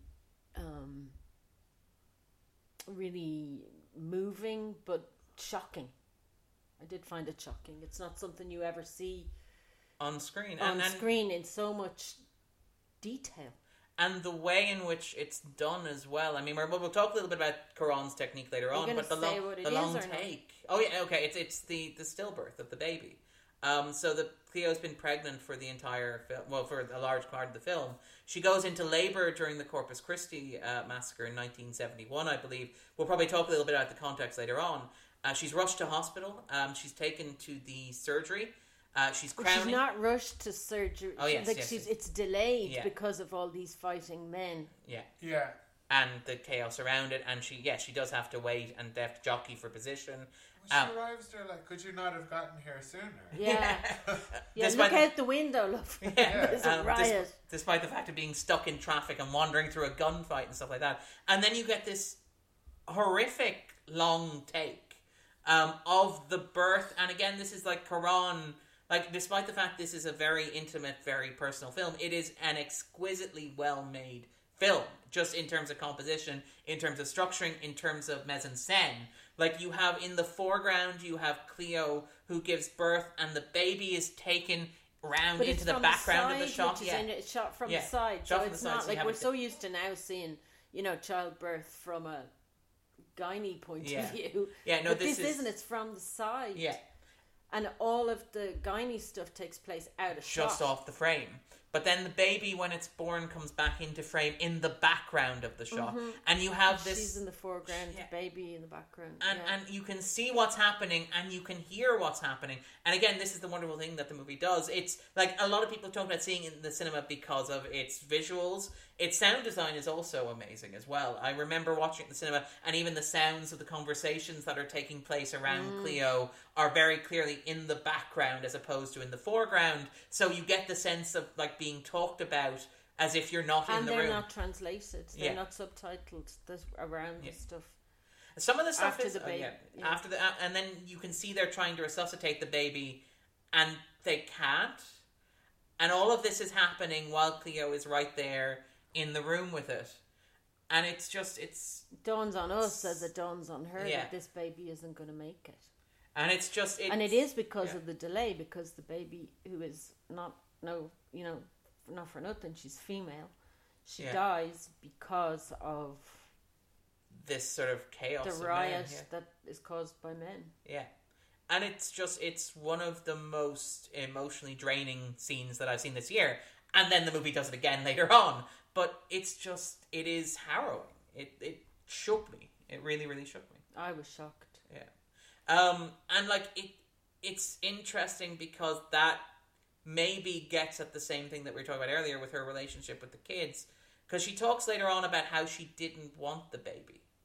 And the guilt that she feels for that, and sort of like how responsible she feels for that. But also the question of like, because she's been, and this is the thing that was raised in that sort of quote that I took earlier, which is like, she gave up so much of herself to the kids in the family, caring for the kids in the family, that does that mean that she never got her own? Is this a representation of like the family life that she never had because she gave so much of herself?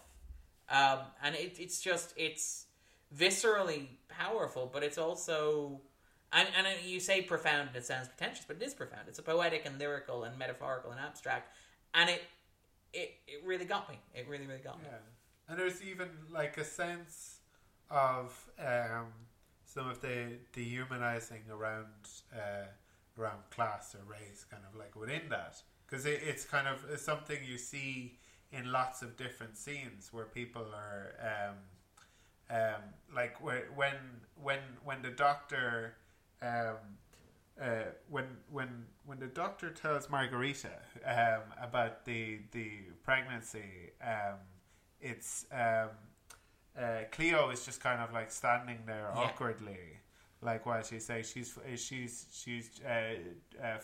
3 to 4 months pregnant, and she's explaining the whole thing, and it's but like even she can't answer the questions. When was your last period? All those. We have the camera square on her face. And there's this very kind of matter of fact, like kind of talking about Cleo in like an open corridor with like a group of people, while Cleo's right there, but not talking to her. Yeah, I mean, even in the scene with the stillbirth, one of the bits that really got me is the bit where the doctor very audibly asks, "What's her name?" And it's like, because, and I mean, like, understandably, you're in a high pressure situation. You don't get the patient's name coming in if somebody comes into surgery. And it's completely understandable that a doctor would have to be like, remind me who I'm talking to. But it's the fact that he says it so loudly, and the fact he's not discreet about it, that he's just like, what's her name? And here's the pro forma. And, like, they give her the nurses give her the baby afterwards to hold.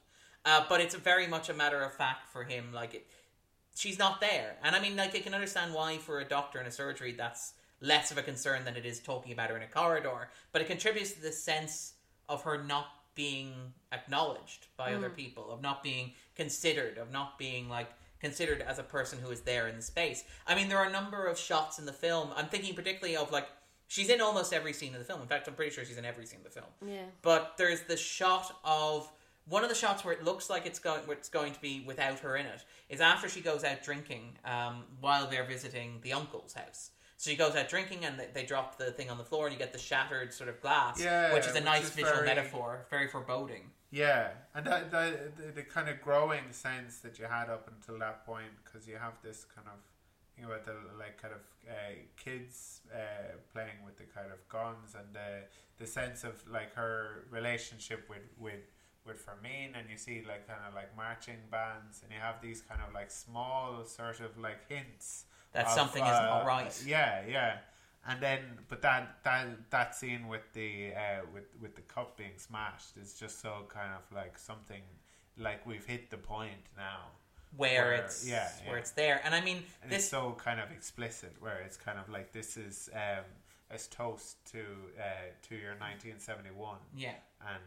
And then it ends up shattered on the ground as an expression of like what 1971 is going to be. But I mean, even the scene after that where the wife is like, she's on the sort of veranda at the uncle's house, and sort of the guy comes up and sleazily tries a move on her. You're not that hot anyway. Yeah, and he says as he wanders away. But the way the scene's shot, it looks like that's a scene without Cleo. And I remember watching it and being like, is this the first scene we've seen without Cleo in it? And then it cuts and it's like, no, we've actually been watching from Cleo's point of view, but just didn't realise it. Like, even the way that Cuarón frames it makes the audience sort of complicit in ignoring Cleo and not seeing Cleo as a person.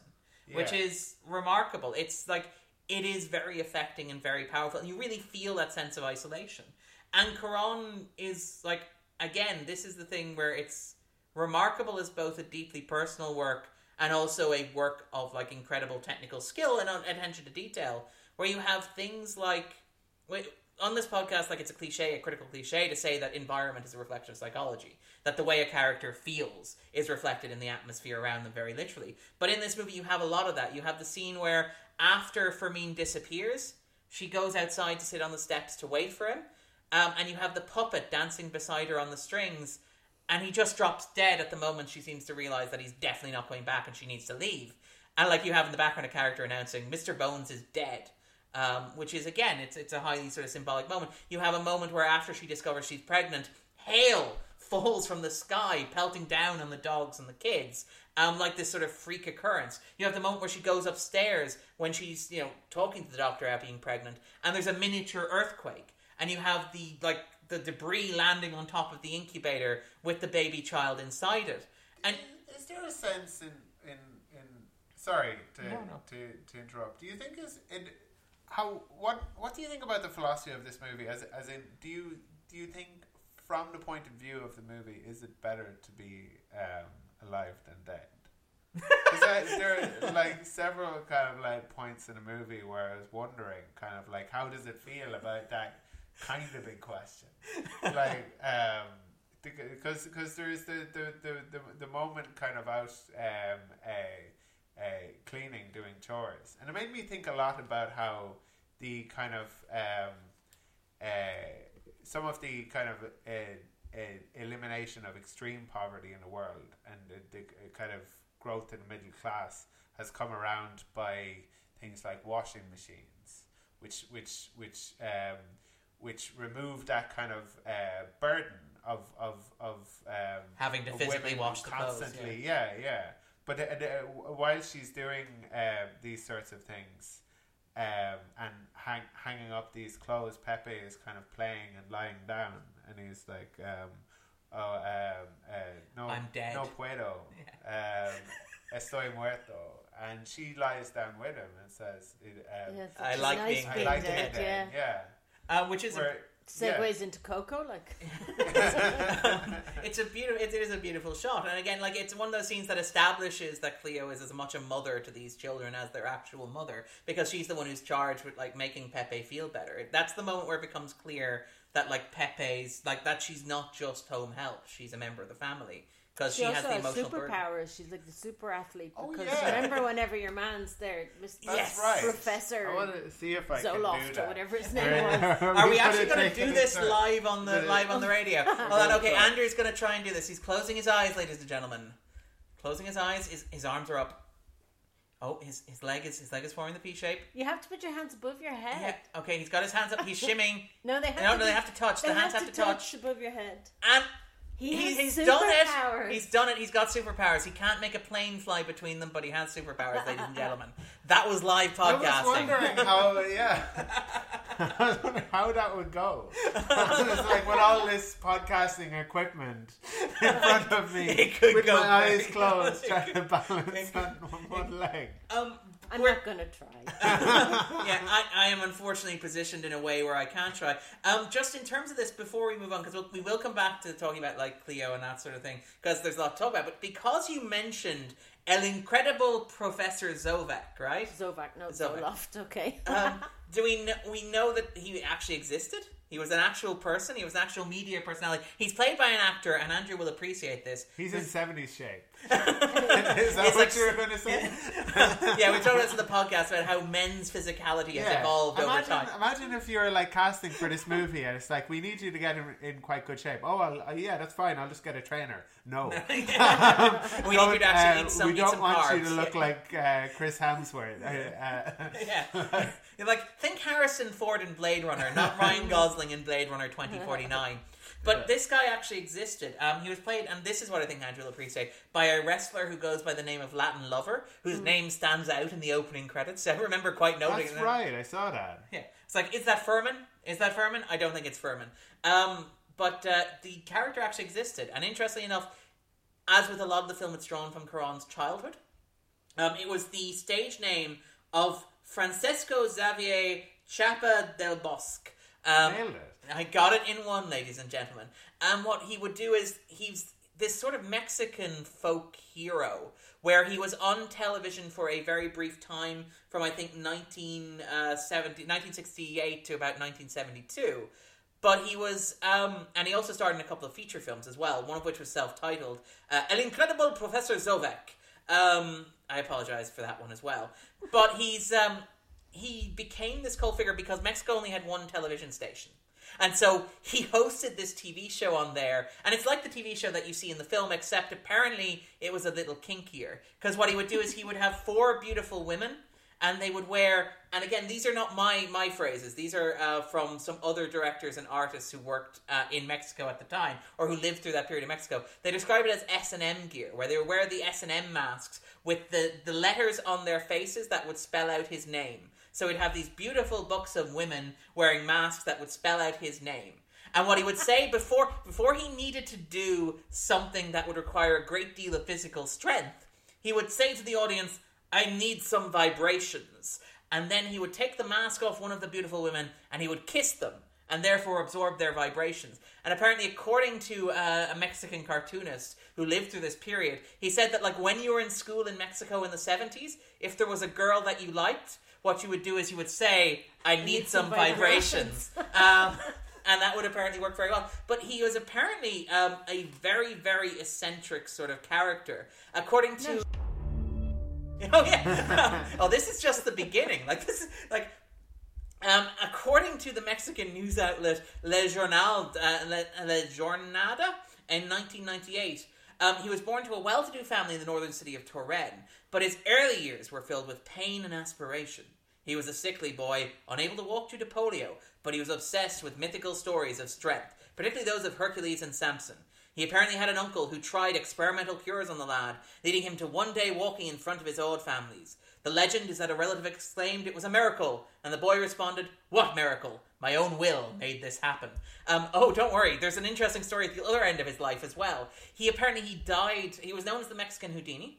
He died during a botched stunt involving a helicopter, where he was jumping out of a helicopter, dangling on a rope, and the helicopter veered dramatically in a way that it shouldn't have, leading to him hitting the ground, getting rushed to hospital, and dying due to multiple fractures. However, the real interesting part of this is that apparently, if you believe a lot of the press and talking to people who lived through it at the time, there was a huge conspiracy theory around it, where it was believed that the Mexican government had conspired to assassinate the incredible Professor Zovek because, and again, this comes back into Roma, we're circling back around to Roma, because Zovek had been involved in training the Falcons as depicted in the film, that he'd been responsible for some of the intense physical training of the people involved in the Corpus Christi massacre, and the government wanted to cover that up. Now, the helicopter pilot says, not what happened.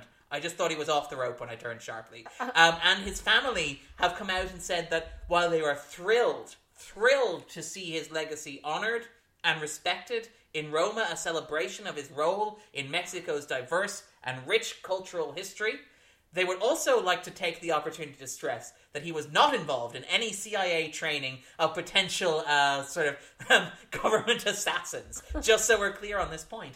But I kind of love that, like, that's the level of detail that goes into the background of Roma. This dude with his hands over his head and his leg pulled up with a blindfold over his face. You didn't check if my eyes were actually closed. That's I think we need an international adjudicator for this one. But, like, it's amazing that, like, that but level... only him, Cleo, and you can do it. But again, I love that scene, though, because it captures the sense of, like, how amazing Cleo is and how understated it is, and how, like, how incredible the acts that are mundane are. Like, because Cleo has this incredible strength that I don't think she realizes she has when she does that, when later on, when she, despite the fact she's never seen... And that's just before she confronts your man. Yeah, as well, before she confronts Furman. Yeah. Who can't do it, by the way, like everybody else on the pitch. He can't do it, but he has all this trapping of... machismo. And the stick. This is what he got, and don't even suggest that child is mine. Yeah. And just... it's such a terrible it's such scene. a horrible... and when I say terrible, I mean very well made, but also like skin crawling, Yeah. Like, what's it like to watch that as a man? It's pretty very terrible. Uncomfortable. Yeah, it's but I mean, you know, it's not like you can kind of watch something like that and feel like it's unfair. Yeah, that's the reality. Because I think everybody who has been in a family knows some story, or anybody who's had friends. There's nobody whose life hasn't encountered or hasn't had somebody close to them encounter a Furman. Being entirely honest, like, I suspect there are very few families. I didn't expect it from Furman, but I mean, he seemed so conscientious when it came to food waste. Yeah, that just threw him way off. But I suppose to see that on screen, it's upsetting, but it feels kind of truthful. Yeah, and I think there's a sense in which kind of I suppose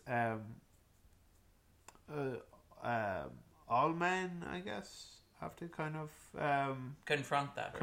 Yeah, and think about the maybe more subtle ways in which we ourselves are kind of influenced by the stereotypical culture expectations around. Yeah. Well, it's very zeitgeist, isn't it? I mean, I think that's very much now sort of what's going on. And I think that's very important, and it'd be something that I've never understood, is why decent men, who I believe to be in the huge majority, are not louder about, well, I wouldn't do that. That's not, a real dude doesn't do that. Yeah. Like, that's nasty. We don't, you know. And I can't understand the stuff with the Gillette ad and all of that. You know, it seems that most men really are very decent. Yeah. Why are you not louder? Well, this is the thing. Like, I mean, and it's a long overdue reckoning. You mentioned the Gillette ad. It feels like we are and again, maybe this is just Darren being internally optimistic because my life isn't affected directly by this stuff. I'm never going to be abandoned with a crisis pregnancy. But maybe I am being overly optimistic, but it feels like we are finally, far too late to be absolutely clear, but finally having a conversation about that sort of thing, and about the idea of what makes a man in a way that isn't a stereotypical sort of John Wayne sort of like, well, he punches and he hits and he waves a stick and his dick dangles in the air as he throws that sort of shower rail around him. But you have stuff and like... it's like 8 foot long. It's a big screen. It's a gigantic screen. We're going to take it all in here, ladies and gentlemen. But it feels like we're having a long overdue discussion about what makes a good man. And like that Gillette thing is part of it, but the really upsetting part is how much of a backlash there is against this. Like, because you notice things like in popular. I know. Piers Morgan, and that's but the thing like is, that's James Woods. That's his well, kind of. That's our answer for us. That's his role. Like the like I wonder if he's as disingenuous as like a Jeremy Clarkson, who will say that like, oh, I don't believe this stuff really. I just kind of have to do something that'll annoy people and get kind of like people talking about it. It's the Alex Jones thing where he was getting divorced from his wife, and his wife claimed that obviously there's no way that he's derailed, and his response was it's just a performance. Well, no, his lawyers. He's just a stage persona. He's just an elaborate performance artist, like Banksy or Donald Trump. Yeah. But I mean, it does kind of get in, and I mean, it's telling that Zovek is like this masculine figure and in some ways a figure of fun and ridicule, because he's very much like a stagey machismo sort of thing. But it does feel like we are finally having that discussion. We should have had that discussion long ago, to be honest. But it keeps evolving, and it's changed so much, so fast. Yeah. Really, when you think of how the same it was for centuries and centuries and centuries. Yeah. And within 100 years, so much has changed. I mean, like, to pick an example, and this will probably be a contentious one, but things like, say, the Me Too moment, but in terms of, like, opening the debate over Aziz Ansari, where, like, obviously there is some issue with, like, whether what he did was a crime, but it was definitely not a nice thing to do. Yeah. And, like, having a discussion about how that sort of behaviour is not appropriate is good and conducive, I think. Like, and the fact that we're having those discussions now... But it feels more like fine-tuning, in a way. Yeah. As opposed to big, broad definitions of masculinity or femininity or whatever. Yeah. Because you can't define one without the other. Yeah. So I don't know. But I think that we are talking about it. And I think the film, like, I mean, the reason we're talking about it is because it's very much a feature of the film. Yeah. I mean, the reason I was wondering, like, when you saw that depiction of masculinity that was Fermin, being so horrible to her whenever she told him she was having a baby, like, does that feel right, wrong? Does it feel like a stereotype? Does it annoy you? Does it... It certainly doesn't... men and women have different reactions to it? I find maybe not as often as I should, because I suppose... Thing about men and these sorts of issues is not having no skin in the game, but having less skin in the game, and finding that for us we're able to kind of raise these things sometimes without them having the same, without these issues having the same emotional impact or upsetting us to the same extent. So we're say like talking about something in a pub, like pulling somebody up on something they've said, and there's a lot of kind of eye rolling, and I guess the response can often be kind of like, oh, can't you take a joke? Yeah, or kind of this holier than thou stuff, and we kind of continue to do it. Kind of, I suppose, there's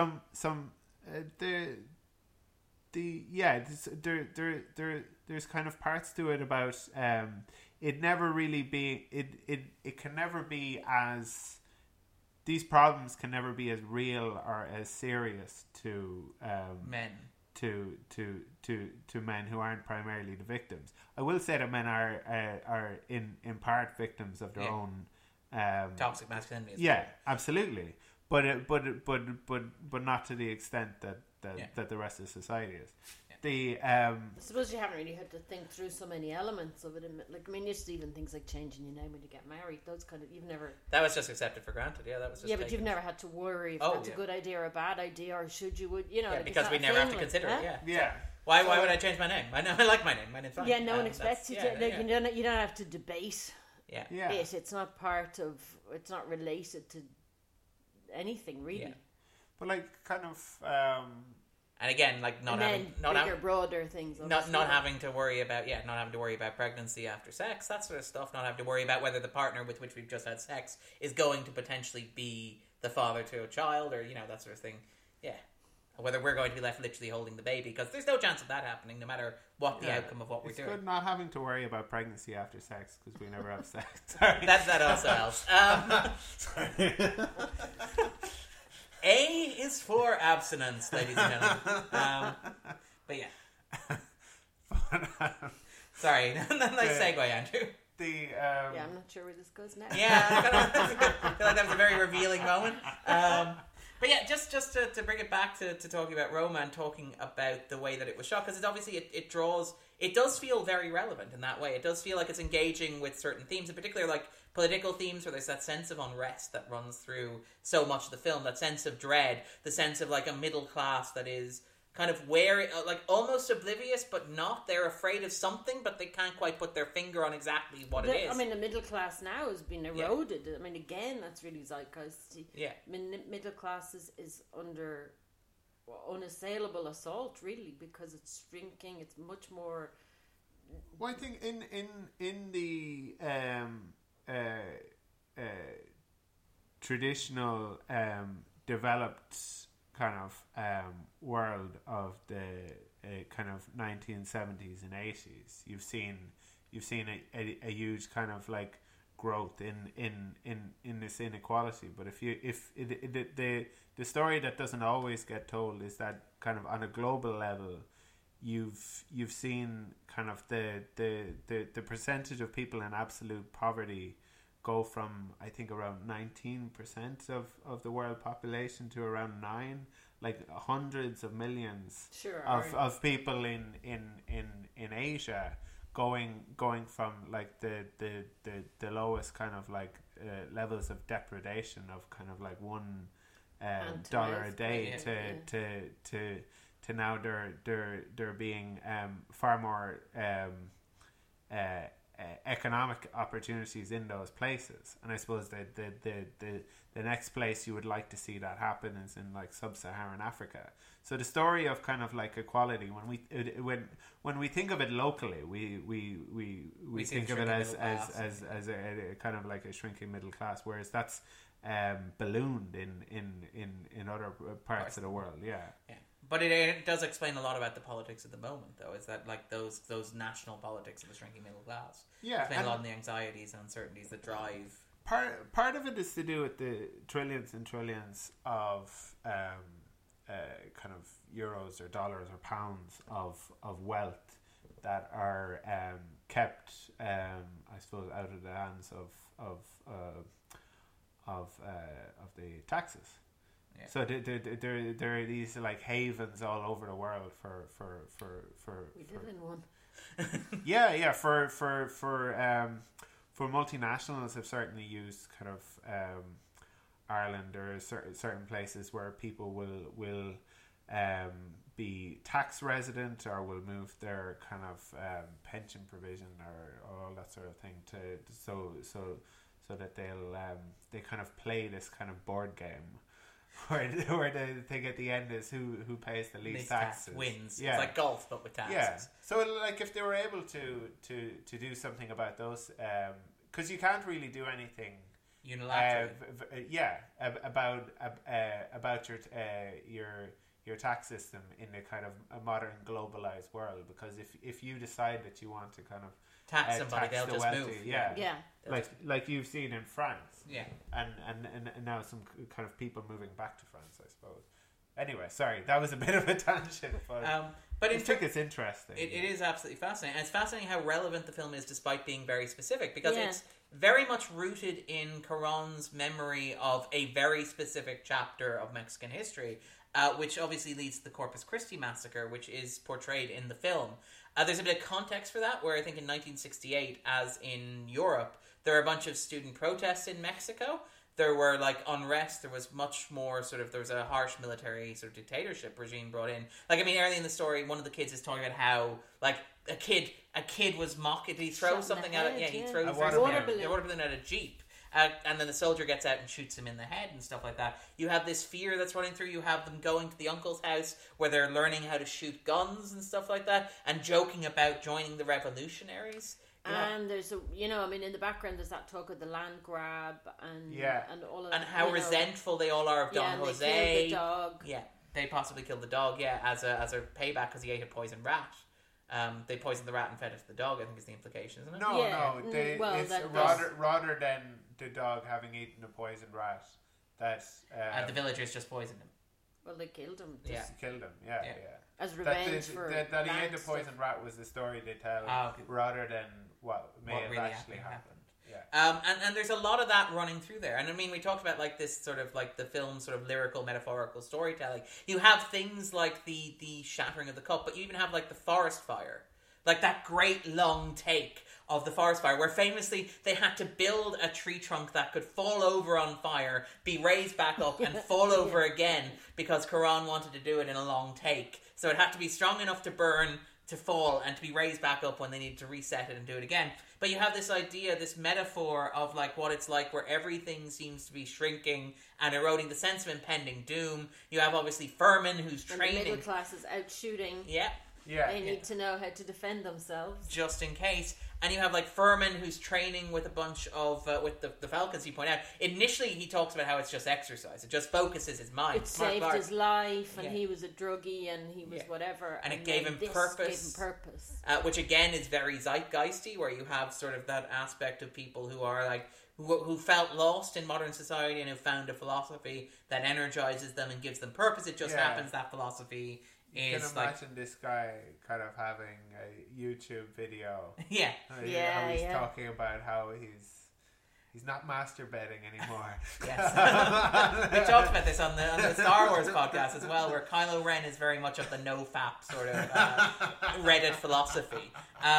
Where you do have this sort of MRA aspect to what he's doing, and you have that sense of dread even before you know what it is that's happening. It's really important to have loads of testosterone all the time. And it's very healthy. It certainly won't lead to anything bad, as this movie suggests.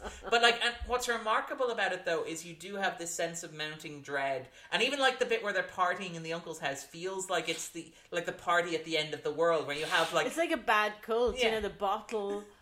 The baby's bottle, the drink, the cigarette butt, the guy in the on costume, the same. They're sitting on the same table. There's a bottle of milk, the bottle, there's whiskey, the cigarette smoke coming out of the thing, and it's warthog. The guy wandering around in costume, all of the dead animals. The dead animal head's just lying on the table. You're right, the warthog head just lying on the table. It's like a bad cult. Yeah, but it really captures upsetting taxidermy.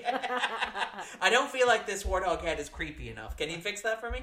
But what's amazing... some domesticated dogs. What's amazing though is the way that despite the fact that it captures this mood, this ominous atmosphere so well, the level of attention to detail. You know that apparently Cuarón's uncle was a communist, and he was involved in the Corpus Christi, the massacre that's portrayed on screen. But the level of detail that Cuarón went to in making the movie is he has a photo of his uncle during the chaos, standing or crouching or panicking outside a furniture store, where you can see people looking out the window of the furniture store at the chaos. And you can tell, so they've reversed the vision. They've reversed the shot. They reversed the sequence in that way, where you're now inside the furniture shop looking at. He famously shut down. This is the center of Mexico. This would be equivalent to shutting down O'Connell Street to do something like this in a small indie film, where they shut it down for 2 days in order to film this sequence of the protesters sort of clashing.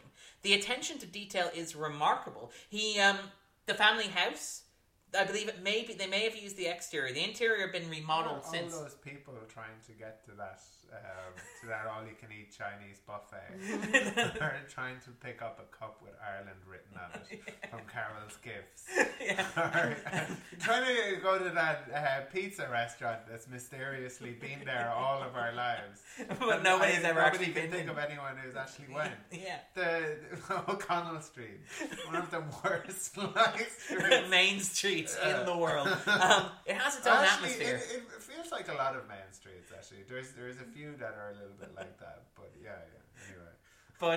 But like even stuff like the house was remodeled, or has apparently been remodeled since. So they didn't use that. They actually built it, and they built a location that functioned like a studio. Because they could actually they could have a shutter that they could close over the roof, so they could film during the night in light and stuff like that. So they had the lighting rigs outside the windows, so they could all shine them in. They got all the furniture from Cuarón's relatives. They tracked down. Apparently, 80% of the furniture in the film is the original. Is the furniture that he remembers sort of from. Very well. It looks new, like. Black and White will cover a lot of that. Yeah. He was saying how like one of the issues, all the preparation work done for the film was done in black and white. The location scouting was done in black and white with black and white film and stuff like that. The pre-production was done in black and white film. The screen tests were done in black and white film. So it was built from the ground up in black and white rather than sort of like just shot in black and white.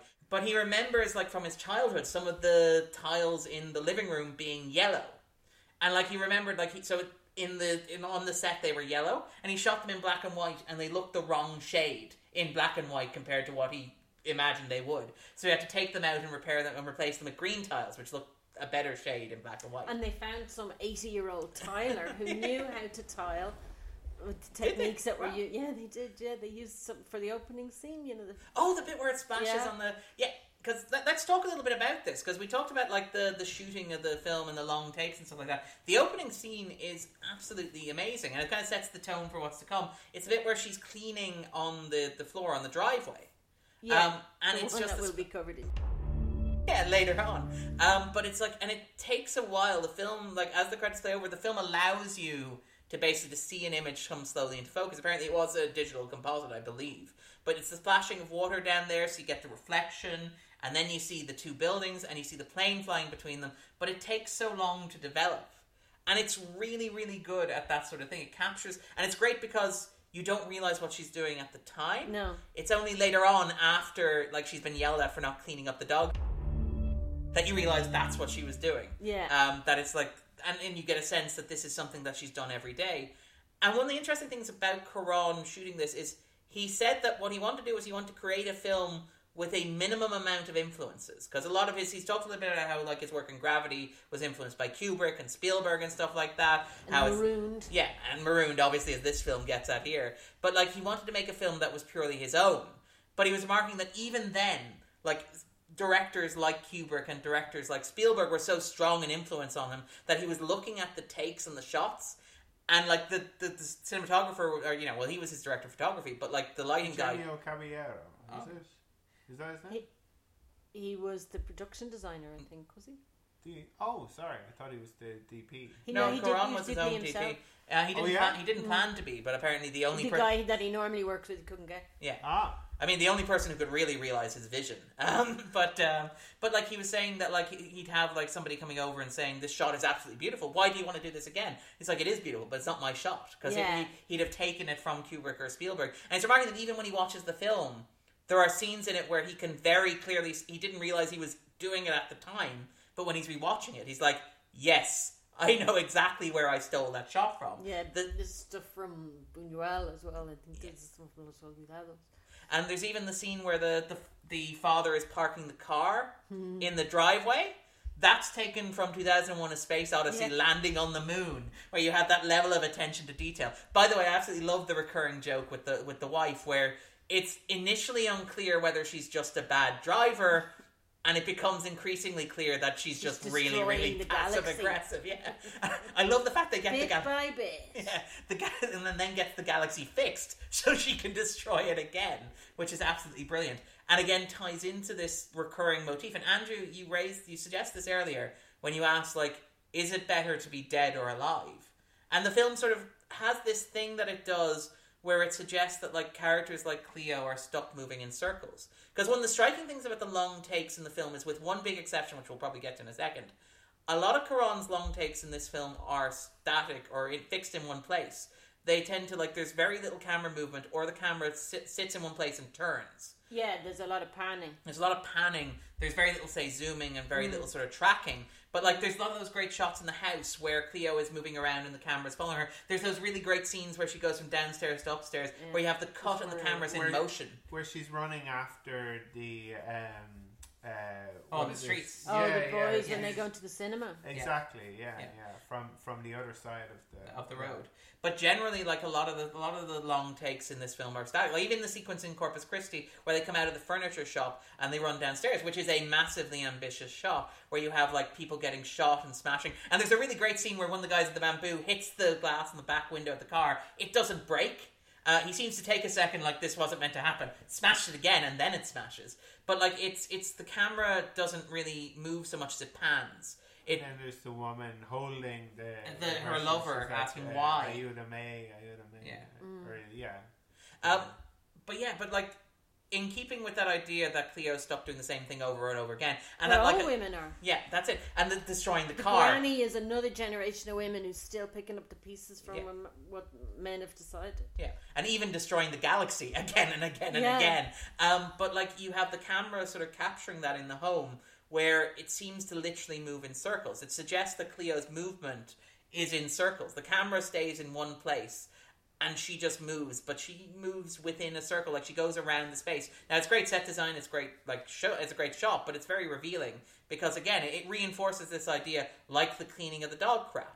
It's the same thing over and over again. She's in a very tight, confined space. It's like water over the planes flying overhead. There's no escape for you. That's it, exactly. Although you do get that closing shot, that ambiguous closing shot where she goes up to the roof.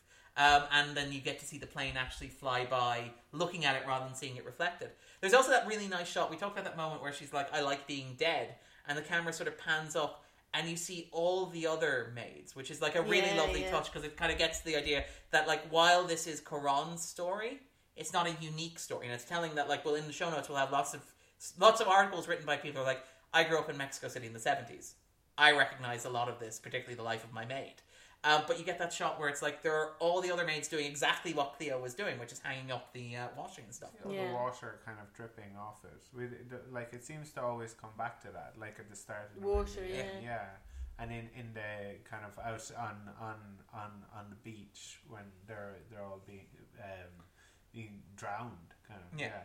Well, that's one of the great... even or the when place, the water when breaks. she goes to the place, to find Fermin, wherever, and there's a campaign lorry going around saying, we're going to bring electricity, and, well, actually, water, they said we're going to bring water. Yeah. But it's covered in puddles. It's been raining. Yeah. So there's water all over the place. Like, finding water isn't a problem. It's just giving it. And there's a human cannon in the background. Yeah. And there's the hailstorm as well, and they're trying to put out the fire in the forest with like all of these buckets and buckets of water. But and I didn't know what it was trying to. I just thought it was maybe kind of like a motif. But there are a lot of motifs, but I don't think that it's big. I don't think any of it's heavy on metaphor. No. There seems to be a lot. There's water, there's dogs, there's planes. I there felt are other like things, the- but I don't I think the it. There's. dog- I don't. I think like Dogs I've seen kind him of interviewed reminded about me it. of the kind of men in like I felt like there was maybe like a through line between kind That's of interesting, because Yeah. I thought the dogs were a metaphor maybe for the sort of servants, because you have that like the really weird sequence where you have like where they take them in and the heads are mounted on the wall, so it's like they're part of the family, but they're the part of the family that you mount on the wall after they've died. So you have that divide of like the same thing that that you have with Cleo and her family, where it's like she's part of the family to a point. to Mary and Mustafa. Yeah, long story. After they were cleaning up Darren's from the driveway. Yeah. But I mean, like, even then you have like the sequence where she goes out drinking, with the maid, and they go to the little tavern. You have the dogs wandering sort of free and wild, which gives you a sense that maybe it's like the servants, maybe they're allowed to have a little bit of a life outside of the domestic confines where they're kept locked up, where Cleo's experience of the world is largely just following the family around. That's what I wondered, if that's maybe what the dogs are doing. And I mean, the planes are very clearly like something aspirational to reach towards. I think a lot of it too was, though, the was just plain middle class trappings. Do you know what I mean? Like, international flight was a thing. Like, I mean, that was for people wealthy with money. People, yeah. The dog, apparently, the taxidermy of dogs was a thing. Really? And that was just really it was just a flash thing. It didn't really mean anything. It was just, look what I can do.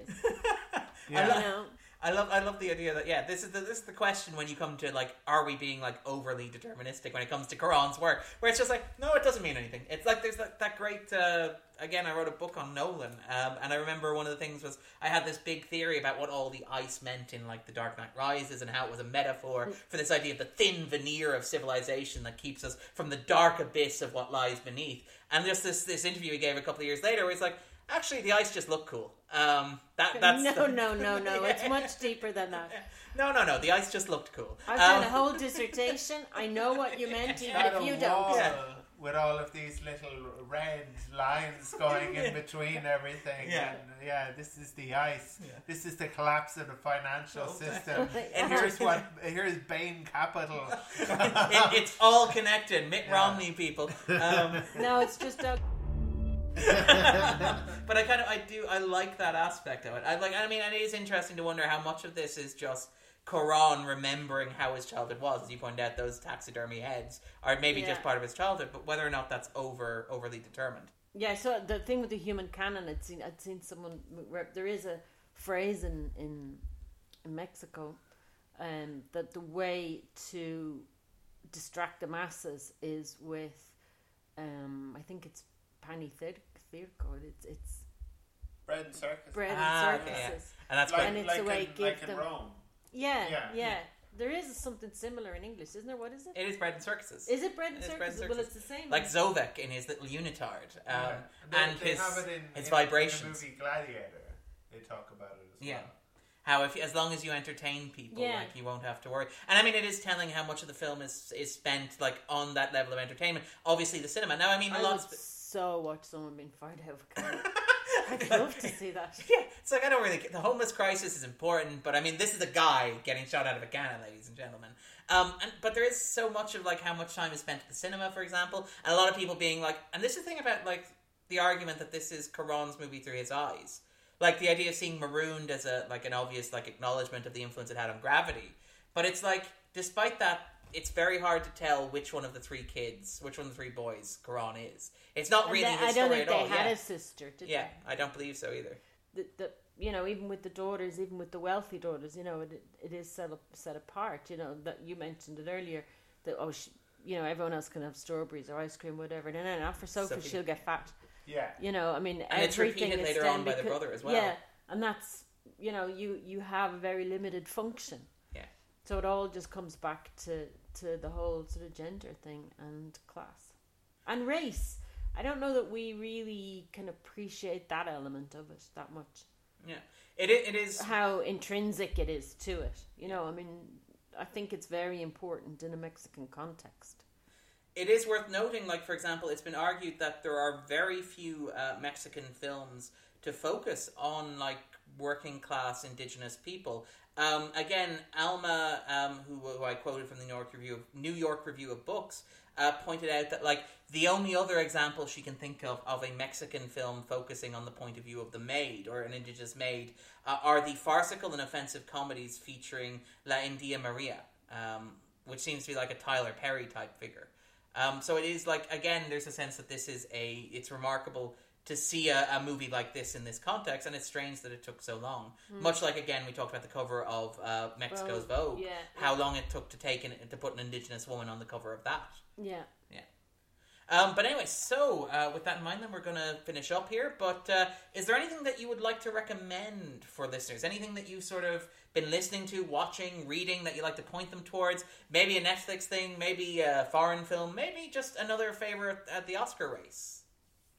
No, I mean at the moment everyone's talking about that fire doc on Netflix. Which one? I'm about to say which fire doc there, because it's on The Hulu one as well. Yeah, well, there's one on YouTube and there's one Yeah. there's a newer one on Netflix. I don't know. Oh, I haven't seen it. apparently it's insane. I've heard that it's completely off the wall, as one might expect for a fire documentary. Yeah. Andrew. Off the wall, I guess. Sorry to bother you. Oh, you saw it? Yes, I did.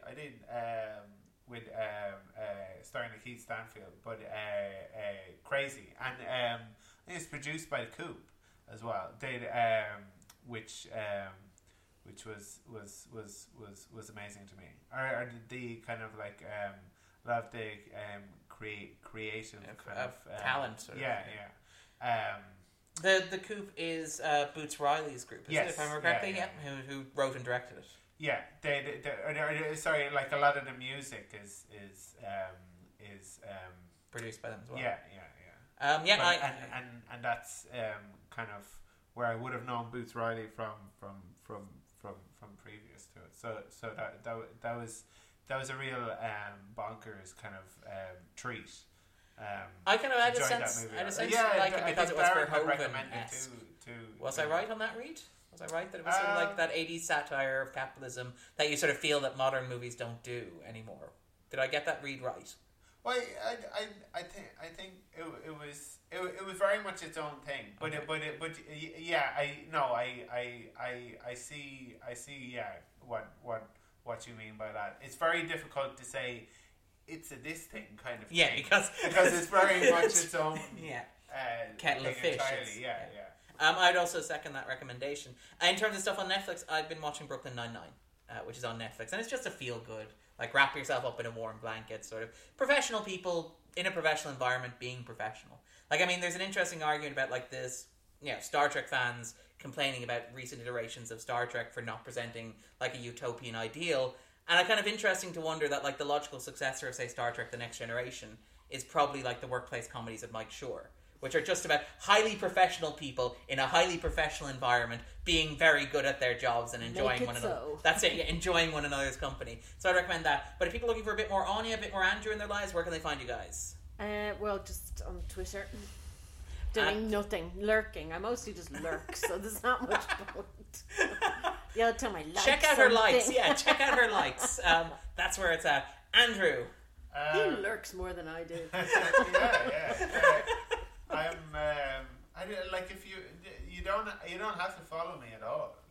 Like if you're following the 250 on Twitter, it would be redundant to follow me as well. It's mostly likes and retweets of the 250 Twitter feed.